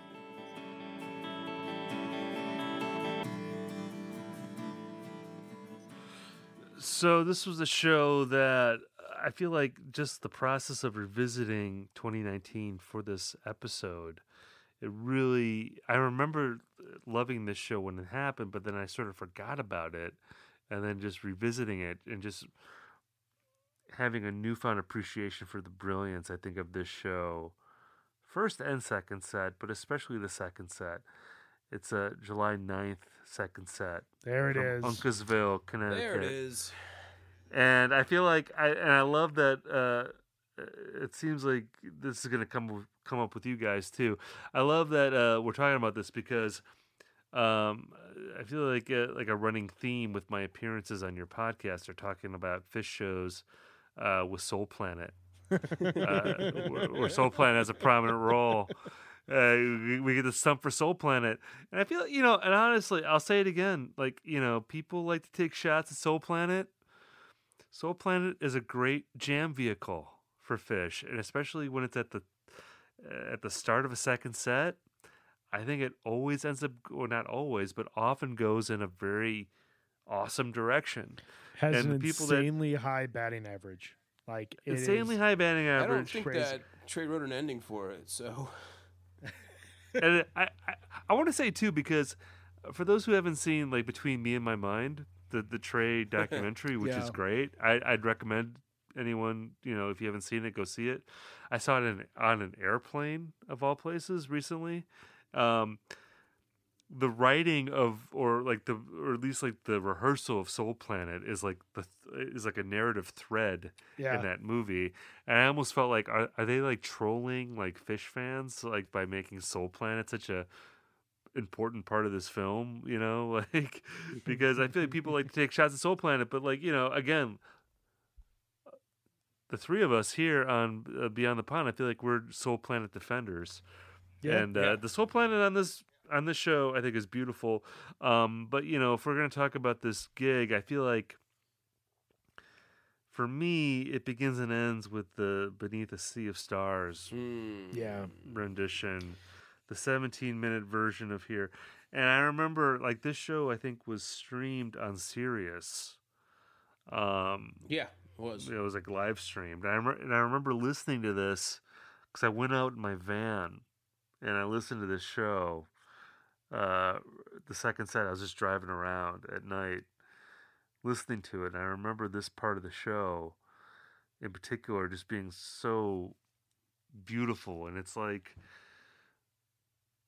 a version of Fish that we don't often hear at this point, Yes. like in 3.0, where it's almost, I don't want to say it's free form, but they're going off into outer space and it's like not really tethered to anything.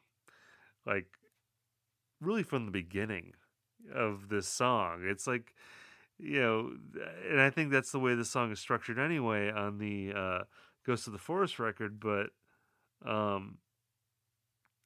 me, it's really like one of the hallmark jams of 2019. Just revisiting this, just the beauty of what Fish is able to do on this track, and and again going back to that idea of just having the patience to create open space in a jam. I think it's a beautiful example of that. And they go into Ghost and Birds of a Feather and Waste after that, and it's all great. It's a great progression.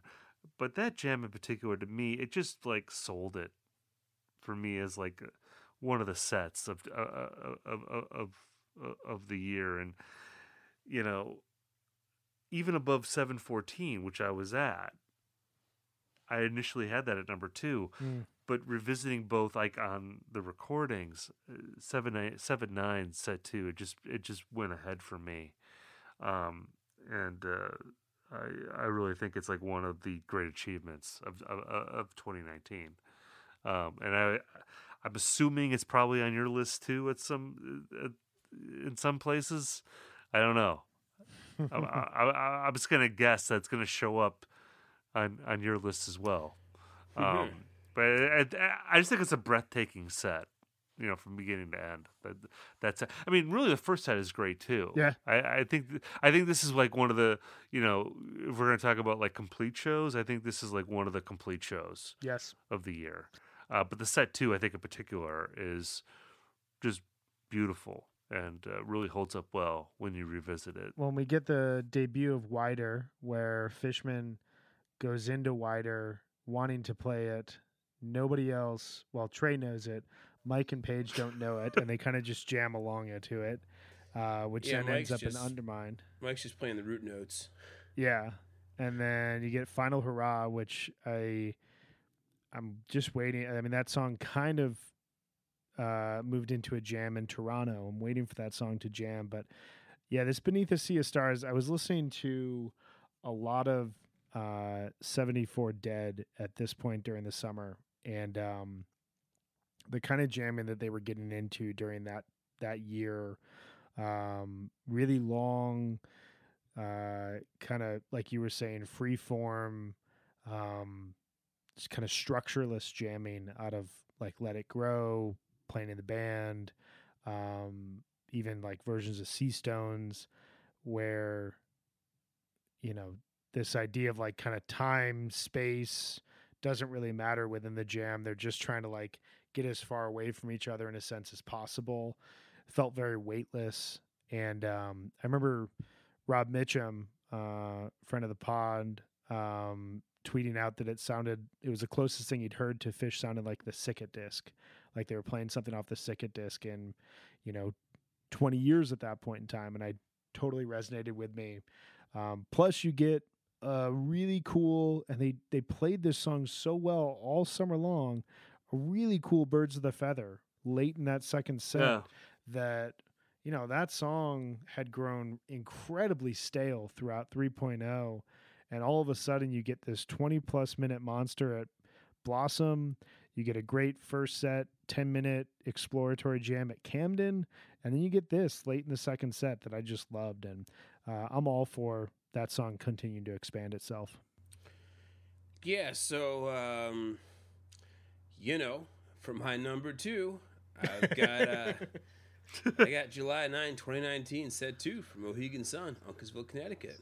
Look at us. Yeah. Look at us. Simpatico, man. It's the mind meld. It's beautiful. I'll just say, if you want to hear about this in more detail, you can listen to the Daddy Unscripted podcast on Osiris Media. But July 9th was an interesting day for me because my then 2-month-old daughter got surgery at the hospital on July 9th. So it was an interesting day to go in the morning with the surgery, and then the utter sheer elation like 6 hours later of her being totally good, and they said it was successful, and then she was in recovery. And then we were so relieved and so happy. Me and my wife went and got huge bowls of ramen. And right as I'm slurping into the ramen, I look at my phone, and then the set starts like Energy Weekapog. I'm like, holy fucking shit, what a day. And it just went Energy Weekapog. This is a July 9th to remember. Yeah. But, yeah, I've probably listened to that Beneath the Sea of Stars in the second set about 10 times, and I still can't figure it out. I don't even think Trey can figure that out. I mean, I'm not sure that there's a real corollary in Fish Jam history to whatever it is that they're doing in that song. I mean, to me, it almost sounds like they're playing like free jazz backwards. Like it really, it doesn't sound like anything else in their catalog in that year. And it keeps going. At one point, it sounds like they're trying to play like the Dead song Let It Grow, and then they go into a different idea, and they pack about 5 or 6 different ideas in 17 minutes. And what's interesting about that song, I think that was the second time it got played outside of Ghost of the Forest. The first time was in June 29th from Camden, New Jersey. It got lost in the shuffle because it was sandwiched by Rift and Waiting All Night, which was kind of an uninspiring second set. But the Uncasville version, I think, is by far the best of the 4 versions they played of that song that year. And I mean, even when they're done with that, you get the really excellent versions of Choctaw Torture and the like Third Stone from the Sun, Fleck Birds of a Feather. And then Waste, which is coming to find, it seems like they played Waste in a lot of really good sets in 2019. I didn't quite think about that until just doing this podcast right now. You get a lot of good Waste, and then Golgi Apparatus. But it was just, I think aside from what's going to show up, I think pretty soon in this podcast, that Beneath the Sea of Stars Part 1, that's my vote for the best jam in 2019. So.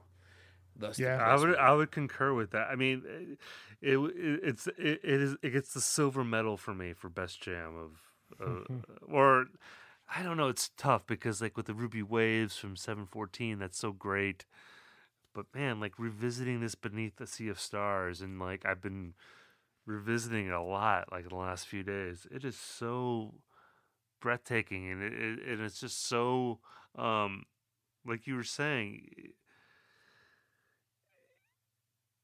If you want to say Ruby Waves is sort of contrived, which I don't totally buy into that, but like when you listen to Beneath the Sea of Stars jam, it's like, okay, this doesn't. That totally feels like it's in the moment. For it. Yeah, there's no blueprint for that. Just going back to what you've been saying throughout this podcast, I mean, what band in America right now is capable of taking a 3-month-old song after having been a band for about like 34, 35 years at this point, and then making that such an incredible highlight, turn that into something new? I mean, no other band can do that with their new material. Nobody cares. I mean, maybe Radiohead, they're not a jam band, but aside like from Radiohead, I can't think of any audiences that get that excited about like new material for a band that's been around that long. Well, even Radiohead isn't creating in the moment to the degree that like Fish is. Right, like right. Like where, and like with a song like that, you're even like the like the high wire is even thinner on a song like that, because there's just there's not a lot to hang on to. Like there's no like sort of obvious riff that you can play that's just going to bring the audience back. You're just totally out in the stratosphere, the atmosphere, just floating around. And the fact that they can play that free, but it's still coherent as you're listening to it. Like there's still like a narrative, there's still a story that you're with them as they're playing it, even as it feels like totally loose. I think it's just that's such an impressive thing to pull off. Well, it's something I thought, and I kept coming back to this as we went through 2019 Fish. The year really felt vulnerable. Like their music really felt vulnerable to me. And it's part of the reason I loved the Ghost of the Forest project so much is, for a long time, and I'll give a shout out to one of my favorite writers in the Fish community, Wally Holland, who's on Twitter at Waxbanks. He wrote something in his book, A Tiny Space to Move and Breathe, which is all about the Fall 97 tour. He wrote about Fish and this idea of soul, and how you couldn't necessarily compare Fish to the Grateful Dead because there were so many soulful ballads that Jerry had that Fish just wasn't really capable of writing. And something happened around like 2011, 2012, where age and wisdom and the kind of trials and tribulations of the road had really seeped into Fish in a way that you started to really hear this soul that you'd never really heard before. And Ghost of the Forest, the whole album, feels like one of the most soulful things, if not the most soulful thing that Trey's ever put to pen and put to record. And I remember listening to that record, really liking it as it progressed through, and then it ends with Beneath the Sea of Stars. And I just felt like I was hearing a totally new direction that the band could go in. And to hear them then a couple months later play a version of my favorite song off the record, and, there's no blueprint for it, but almost play like the perfect version of that song. Like in their second take on it ever, was such a special moment. And I just love like the Hendrix aspect of it. Like that to me, right? The Ghost of the Forest record, like my favorite parts of that record are like where Trey is indulging that side of his playing, and that was probably a tip of the cap to his friend that he was writing about, that I think was into that kind of stuff. And I just feel like, you know, on that track, especially playing it live, it just sort of reminds me of like Electric Ladyland, like where it gets really trippy in the middle, you know, like that. Yeah. You know, it's just great.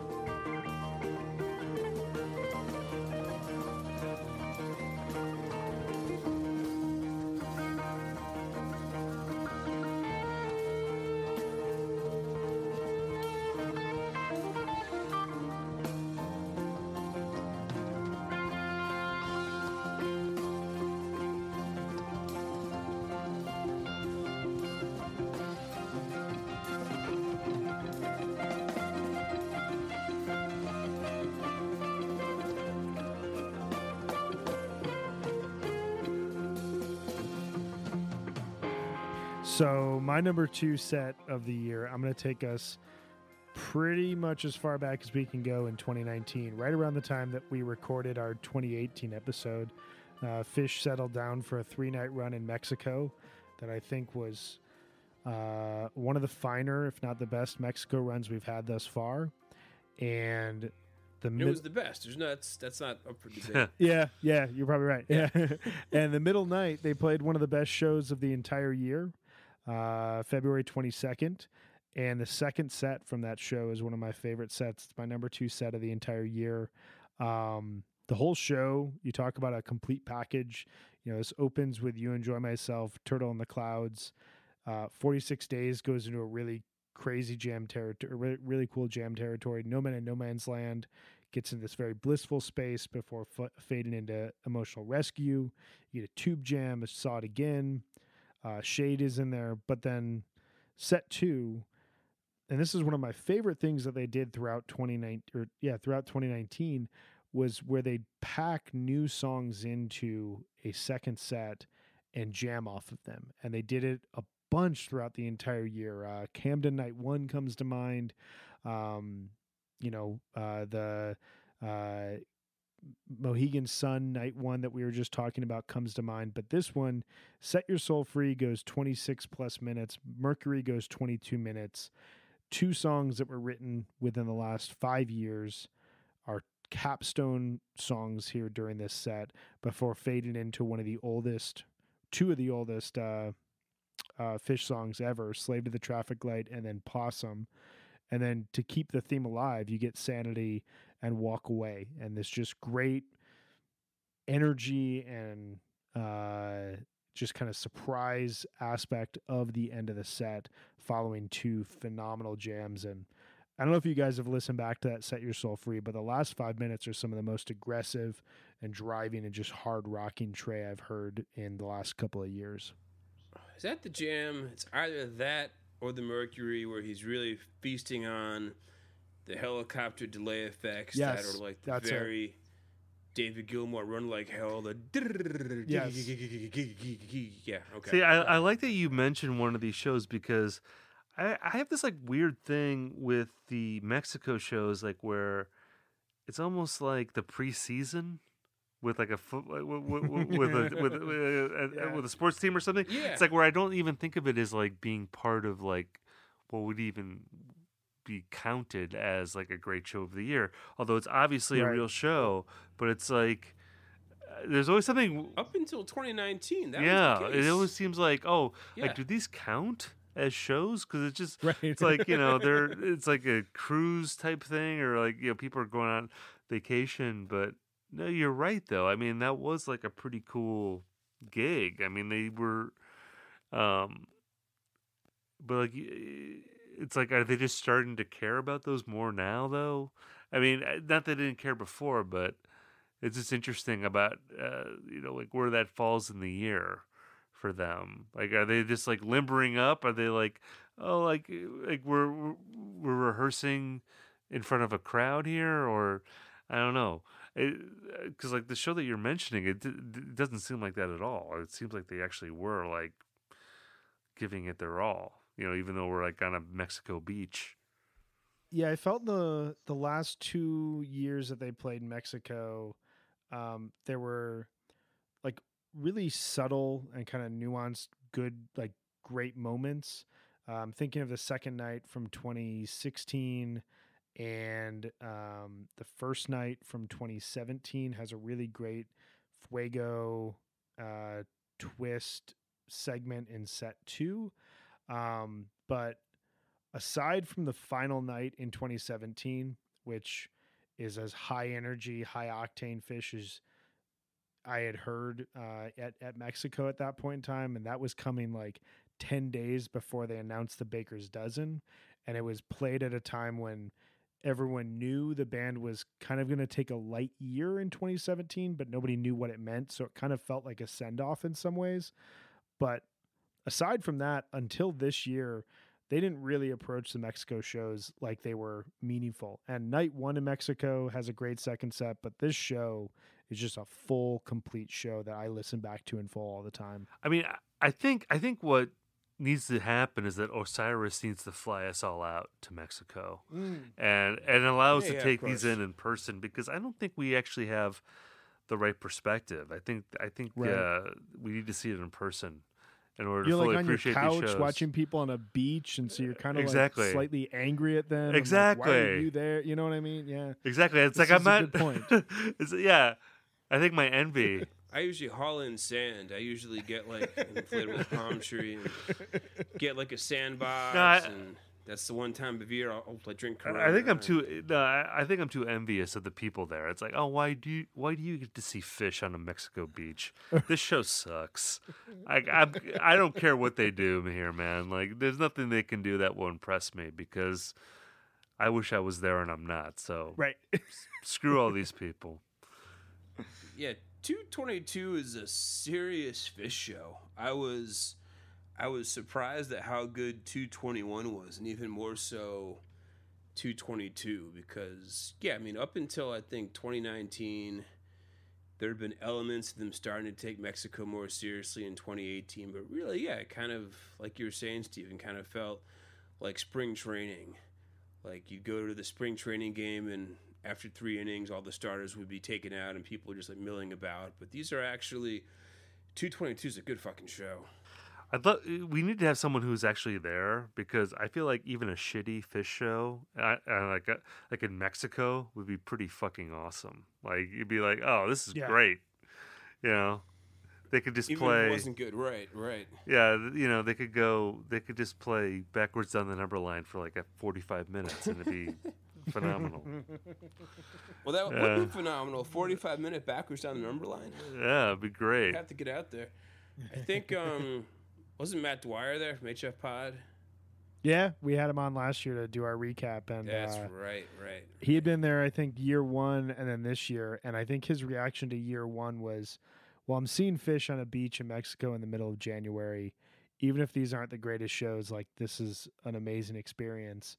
But then going back this year was everything we're talking about, where he was not expecting the level of energy that they were going to bring. And it kind of contrasted a little bit, I think, with the vibe of being on a beach. Like, you kind of almost want a fish show that you can just hang back and have some beers and soak up the, overall vibe of the space, rather than like being fully into it and getting everything that comes with that.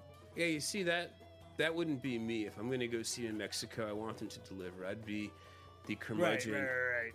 I'd be the curmudgeon saying, like, hey, this show wasn't that good, and I'm on the beach, I'm getting bitten by sandflies, and the food is not that great anyway, so... Anyhow.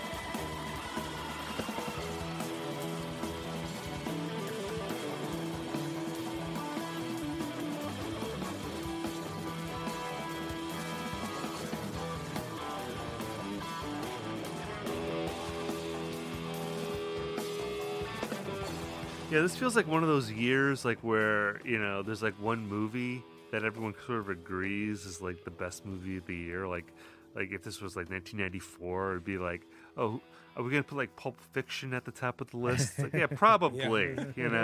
Maybe one of us is gonna put Forrest Gump, but no, we're probably all gonna put Pulp Fiction at the top. And if you don't put Pulp Fiction at the top, it's like, what's the matter with you? Like, you have terrible taste. Okay, so my number one. Okay, I'm gonna say Set 2, December 30th, MSG. I was at this show. There it is. And it's, to me, the whole set is like magical, but it ends up just being a conversation about the tweezer, which is the masterpiece of 2019 as far as I'm concerned, and maybe as far as many people are concerned. And I listened to it again today before recording this, because I was like, okay, am I overrating this?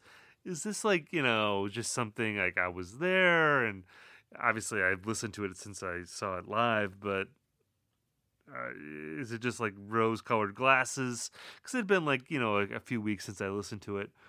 No, I did not overrate it. It fucking delivers. It is great.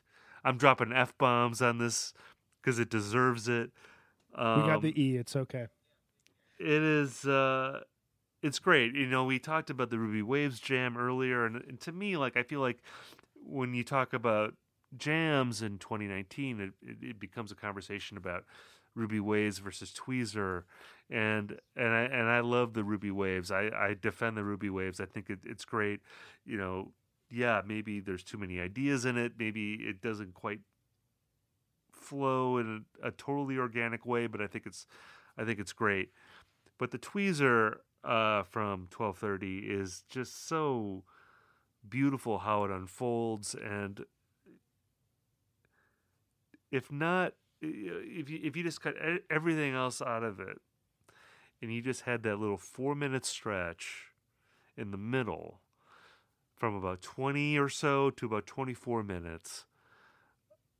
And Brian, I remember talking to you about this, and you likened it to The Big Ship. Yeah. The Brian Eno from Another Green World. This just beautiful, ethereal, spine-tingling section of the jam where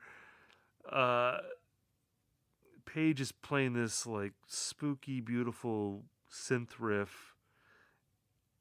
And that's the star of that jam. But like when I was listening to it today, I was again just struck by the ability of this band. And again, we've said it many times in this episode, and I'll say it again. No other band in the world can do this. The ability to be still in front of 20,000 people during a New Year's Eve run, which is like the highlight of your year, and there's people traveling to see you, and this is like the biggest thing. There's tons of pressure on you, and you can just be still enough to play something like that little 4-minute stretch where there's so much air, and it's so soft, and it's so calm, and your hand is still. It reminds me of that scene in the Departed, where Leonardo DiCaprio is talking about being an undercover cop, and he's like, there's people shooting guns around me. They're dealing drugs, but I can hold my hand, and my hand is still. my hand doesn't shake. Yeah. And like, to me, that's Fish in that moment. And it's like, we have all this pressure. We're playing Tweezer, second set, December 30th, and we can just lay back and we can let this moment unfold, this beautiful moment that no other band could do. And there's so many great other moments in that jam that we're going to talk about, I'm sure, but like, that just knocks me out. And it reminds me, like, this is why we love this band. This is why so many people love this band, and why people see hundreds of shows. You're chasing a moment like that.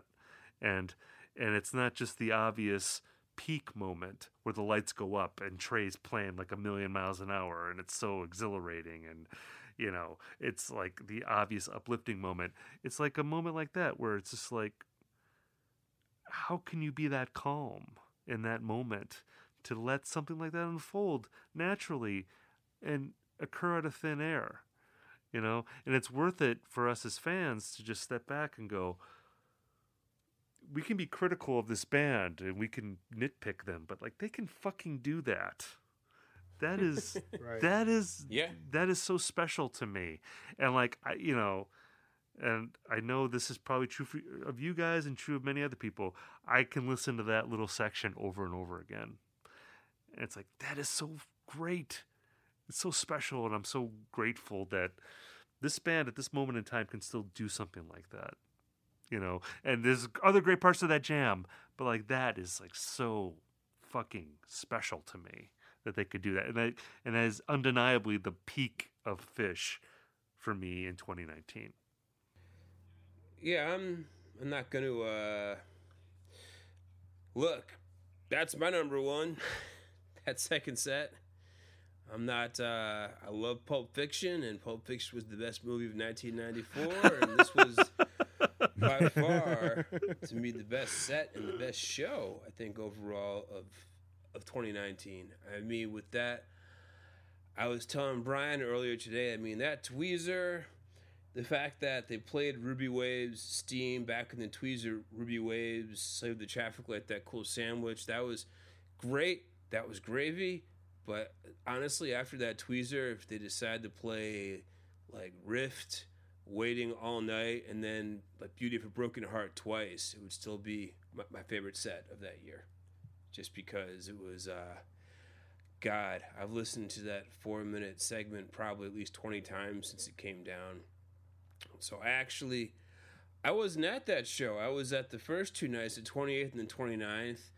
I did not go to the 30th because I saw Yola Tango on the 27th. Wanted to give my family the benefit of the doubt that I still love them. So I decided to stay home that night. But I went to the after show, the Garcia Peoples, Chris Forsyth, Riley Walker after show, where I saw Steven and Rob Mitchum, both when they came in. I think, Steven, you kind of looked at me and you said, like, that was certainly the best Fish show I've ever seen them play. Oh, I said that to Rob in the middle of the show. I think I said it to Rob after that Tweezer. This is the best Fish show I've ever seen. Yeah. And Rob, you know, he's been to many more shows than me, so he's always more, like, reserved and doesn't rush to judgment as quickly as I do in those sorts of situations. But I was like, and it is cool to me that they played Ruby Waves after that, because to me it almost felt like this is our year in review set. Exactly. You know? Like, yes, totally. Like the Ruby Waves thing, I don't know if that was conscious, but it almost felt like, yeah, remember when we did Ruby Waves in, you know, July? Like, we just did this awesome jam. We're gonna kind of do a little tip of the cap to our other epic jam, and that was like a really cool thing too. Like that ended up being cool that they played that, because like you said, like if they had just done the Tweezer, it would have been great. I think the whole set ended up being really cool after that too. Yeah, certainly that was one. I was sad. I mean, you're kind of asking for it based on history if you skip December 30th, because that's very, very seldom does not deliver, and yet it delivered even more so than usual. But yeah, I mean, compared to the Ruby Waves, well, like for me, the Ruby Waves is phenomenal, but like you've been saying, it's very segmented. There's times when they stop, and then Trey just decides to will it to keep going, and the difference being, to me, the MSG Tweezer, it feels like water. Like there's no gaps. It's just the fluidity of one idea to the next, and then they top it off with like the "Let's Go Team," Potvin sucks, the like Rangers chant. Just obviously more evidence that Trey is a big hockey fan, but it flows. I mean, compared to even say the famous Tahoe Tweezer 2013. That's got a bunch of bits where it sounds like they can stop and go into something else, and then Trey or Fishman keeps willing it. This one never feels willed. It just feels like they're going for it, and the ideas are there, and they flow into each other like water, and just the fluidity of it is something to behold. And it's got some serious Fishman air drumming bits before the ambient portion. Oh, man. I was just going to say that, like, he puts on a clinic from like 14 to 17 minutes where they go into that first initial peak.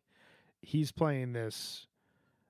He's just all over his drum set, and he doesn't sound like he's playing a rock riff at all, but the band somehow figures out a way to build on it. I remember when that came down thinking that was great. That was a killer 20-minute Tweezer to kick off set 2. And, you know, the type of moment where you kind of pull out your phone or you like talk to your neighbor and, you know, 2 minutes goes by and they're playing that just really quiet, contemplative back and forth, which, you know, is the moment that sounds like the big ship that, you know, as much as I love like a rising, peaking Fish jam, that middle section of the tweezer sounds like a peek into the band in like a rehearsal space or like a studio. And I feel like you just never get that from most bands. Most bands aren't willing to come on stage and show themselves in that, like in their quietest, show themselves trying to figure something out and discovering something that's brilliant like that. And that risk involved with what Phish does is what makes them so special. Well, it's interesting too to me, like when you compare the Tweezer Jam to the 714 Ruby Waves Jam, because it is a very similar sensation where, like you said, there's a moment around like minute 19 where you feel like, okay, it could end here. Yeah. And they're kind of winding down, and you're like, okay. And being in the audience both times, because I was lucky enough to be at both of those shows, I remember feeling in both instances being like, okay, we're about to go somewhere else. And then they go into this totally novel, really charming new section that ends up kickstarting like the next sort of 15 minutes that you're going to go on to this sort of bonus section that you weren't expecting. And like, again, with the Ruby Waves thing, there's that little sort of reggae section that they're going on, which again is like totally great. And you're like, oh wow, this is like so cool. They're doing this. But with the Tweezer, they're able to go into this thing where you're like, wow, this is like some of the best music that they've composed, like, you know, of this era. You know, like to me, like if this was on a record, people would be like, oh wow, holy shit, this is like fucking great. And I don't know to what degree that was. I don't know if they had worked that out like in a rehearsal or something, or if that was totally spontaneous. I mean, like when you hear it, it feels organic. It feels like it just coming out of the moment, but it also just feels so fully formed at the same time. Where I was like, oh man, like I want them to do like an ambient record, man. I like come on, man, Phish, like make your Eno record now, because like make a whole record like this. Because I was like, man, again, like just listening to this again today, I had like chills listening to that. I thought this is so cool what they were doing, and maybe part of it again is like just the context of it and feeling like it's so cool because they're creating it in the moment. But that's such a cool mode for Phish. Like I really like that sort of more, you know, like we're just going totally textual here. You know, we're not going for the obvious thing. We're going kind of spooky, beautiful type vibe. I just loved it. I love it so much. Brian, what was the Fuego you saw with Ben Greenfield? Is that July 28th, 29th of 2018? July 28th, 2018 from the Forum. 28th. Okay.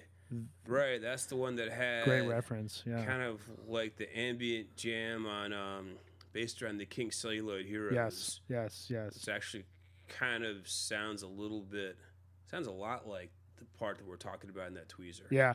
Just like, well, what was that thing you were talking about that show earlier this year that you felt like was pointing to this too? What show was the Stanley Cup show, June 12th from St. Louis, right? That's in the Mystic completely. It's got the Eno. It's the very Heroes. Even like some people said that the middle of the Tweezer reminded them of Heroes. I'm thinking maybe, but they're in totally different keys. Whereas the Mystic Completely jam, actually, it's in the same key as Heroes. It's got like the very similar. You can almost like sing along to it. I gotta go. I gotta go back to that St. Louis show because you'll love it. That sounds pretty awesome. But yeah, you know, and again, it's just you need these moments as a fan of this band to remind you of like how spoiled you are, like being a Phish fan, you know, to me, because it's like, you know, so lucky. Exactly, because you know we can like nitpick this band and we can like, oh, like why did they do this or this show didn't flow very well, but it's like, you know, they're capable of doing stuff like that at this point in their career, and like again, there's no other band of their stature playing arenas that's doing anything even close to that. That is going to give you that kind of discovery in the moment. You know, like there's no other band doing that. like on the planet. Like they're totally unique in that, and we have a right to have our opinions, and we can like criticize stuff and all that, but we do have to kind of come back to that moment of like, oh, this is why we love the band. This is why we love this band. They can do this kind of shit. And that's the thing that makes, to me, the dedication and the criticism and the opinions that come along with that, from just the amount of time you put into listening and following them and understanding them, is when there's a moment like this, it's just unanimous. I mean, there was a full 4 days. Everyone knows it. Yeah, there was a full 4 days where the only thing that the fan base was talking about was a 4 or 5 minute segment of Fish that was quiet. That was quiet. It wasn't. true. It wasn't a peaking jam. It was like the entire fan base was obsessed with contemplative Fish, and that sort of stuff. You just know it resonates with everyone.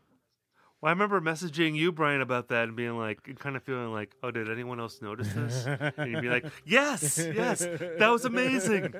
Because like you said, it's like not an obvious peak. It's not like you're being batted over the head with this like dramatic, like this like, oh, this is so great.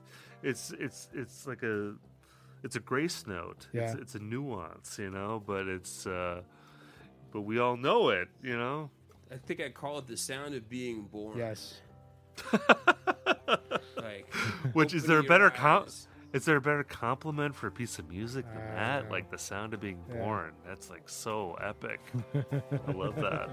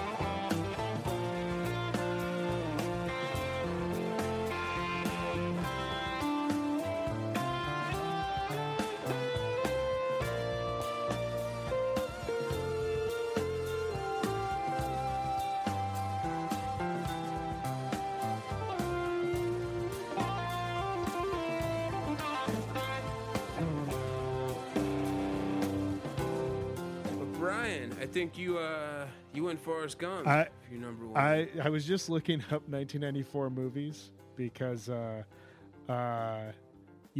there's Pulp Fiction, there's also Shawshank, there's also Speed and Dumb and Dumber and Arnold Schwarzenegger's True Lies amongst a number of other masterpieces. And I went I with saw that in the theater. So are you going with Shawshank here then? This is there a Shawshank? I guess this is the closest comparison to Shawshank. This it even ends with a Santos, which is the equivalent of him standing underneath the rain when he crawls through the football field worth of shit. I don't know if that metaphor is going to carry it all here, but this is Friday night at Dick's. I couldn't really go a year without giving a tip of the cap to a Friday night at Dick's. It's probably, aside from December 30th, it's my favorite night of the year for Phish. I cannot tell you guys, I can't try to convince you guys enough. Friday night at Dick's is worth coming out for. There's so much energy. You get this real sense when you walk into the venue that summer is ending, that fall is upon you. The entire stadium gets dark before the band comes out on stage, and then the lights drop, and you can see him walking down the stairway up to the stage. The stage turns blue, and the whole place just goes crazy. And this year, Dick's was kind of like a reflection of the entirety of 2019 in that the best parts of it weren't like huge peaks. There were a lot of like subtle nods to different thematic experiments, thinking immediately of Night 2. But where they connected in a whole complete piece was Friday night, August 30th, set to Everything's Right, that felt just lifted from Trey's sit-in with Derek Trucks Band, Tedeschi Trucks Band, sorry, when they played Layla a week earlier at Lock-In Festival. Oh, yeah. There's a extended Mercury. There's a really well-placed Shade. There's a light that goes seamlessly into Party Time. Really great Sand, a What's the Use that just goes down to complete silence, and then another excellent Harry Hood to cap off the set. It just flows so perfectly. I've listened to it a bunch over the last couple of days and kind of sat with it, and was thinking a lot of what you've touched on here, Steve, and in terms of like my own personal memories of this set. And I had 10 or 11 of my closest friends around me. First night at Dick's, everyone's just on like, incredible amount of energy, and the band just came out and delivered. And it's a whole set that you press play on. Everything's Right. There's no letting go until Santos is over. Well, you can't deny the Santos closing set, so I won't argue with that. Even though you aren't picking Pulp Fiction as the number one film of the year, I understand. And again, yeah, like I think you can't argue. Like if someone says, "I was at this show, I was with my bros, or I was with my wife, or I was with my whatever the case may be," and it was a transcendent experience, like you can't argue with someone who makes that case. I feel like it's so funny. Like you go online and you see people complaining about a show, and then you talk to people who are actually there, and it's like two totally different experiences.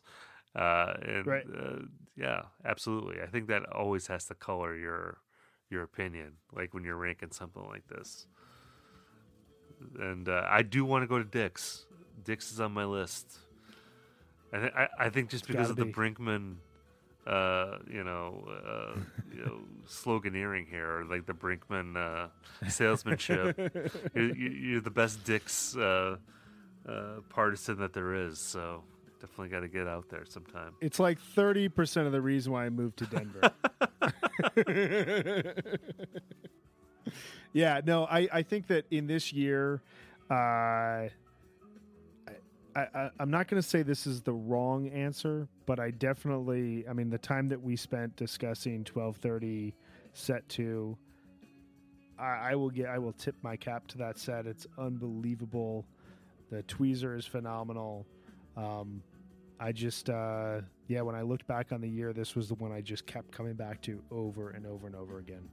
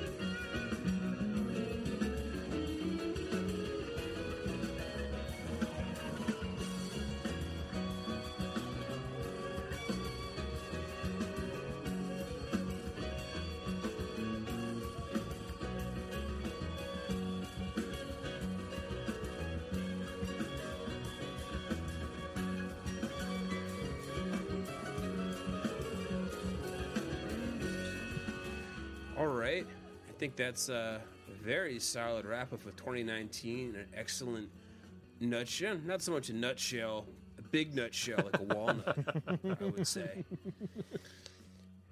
We went indulgent, but it was all good. I just wanted to say, to correct myself, I did see Albuquerque at that second Worcester show in '98, but it was in between Gaiuti and Foam. They did not play Mike's on that night. And I think I referred to the godfather of DC Go-Go as Chuck Johnson, when in fact it's Chuck Brown. I think Chuck Johnson is that really fucking creepy, red-haired right-wing troll on the internet with no life. I thought you meant that guy funded. I thought you meant he was like the founder of DC Go-Go. Oh man, not that guy? No. I was like, oh what? Because not I that thought guy. DC Go-Go was older. It's like, oh, that guy's not that old. It's like, oh wow, okay. Complicates its legacy. Chuck Brown, may he rest in peace. I think he died like 3 years ago. Like that. And I'm sure I made many mistakes, but you know that's okay. I'm not gonna apologize. When we do it on the fly, mistakes will be made. I'm just preempting the Twitter followers saying, what the fuck? You're supposed to be like, I don't know. Never how it apologize goes. to the Twitter followers. That's my motto. Never Never can do it. apologize. I don't know. No, you can't. No. You can't give in. Can't give in ever. Well, Steve, this was awesome, man. Anyway. Thanks so much for hanging with us and running through this. My pleasure. This was great, man. Thank you so much. Always a pleasure to have you. Always a on. pleasure to talk about fish with you guys. Thanks so much for having me on. Absolutely. We will. We'll do this again soon. All right, guys.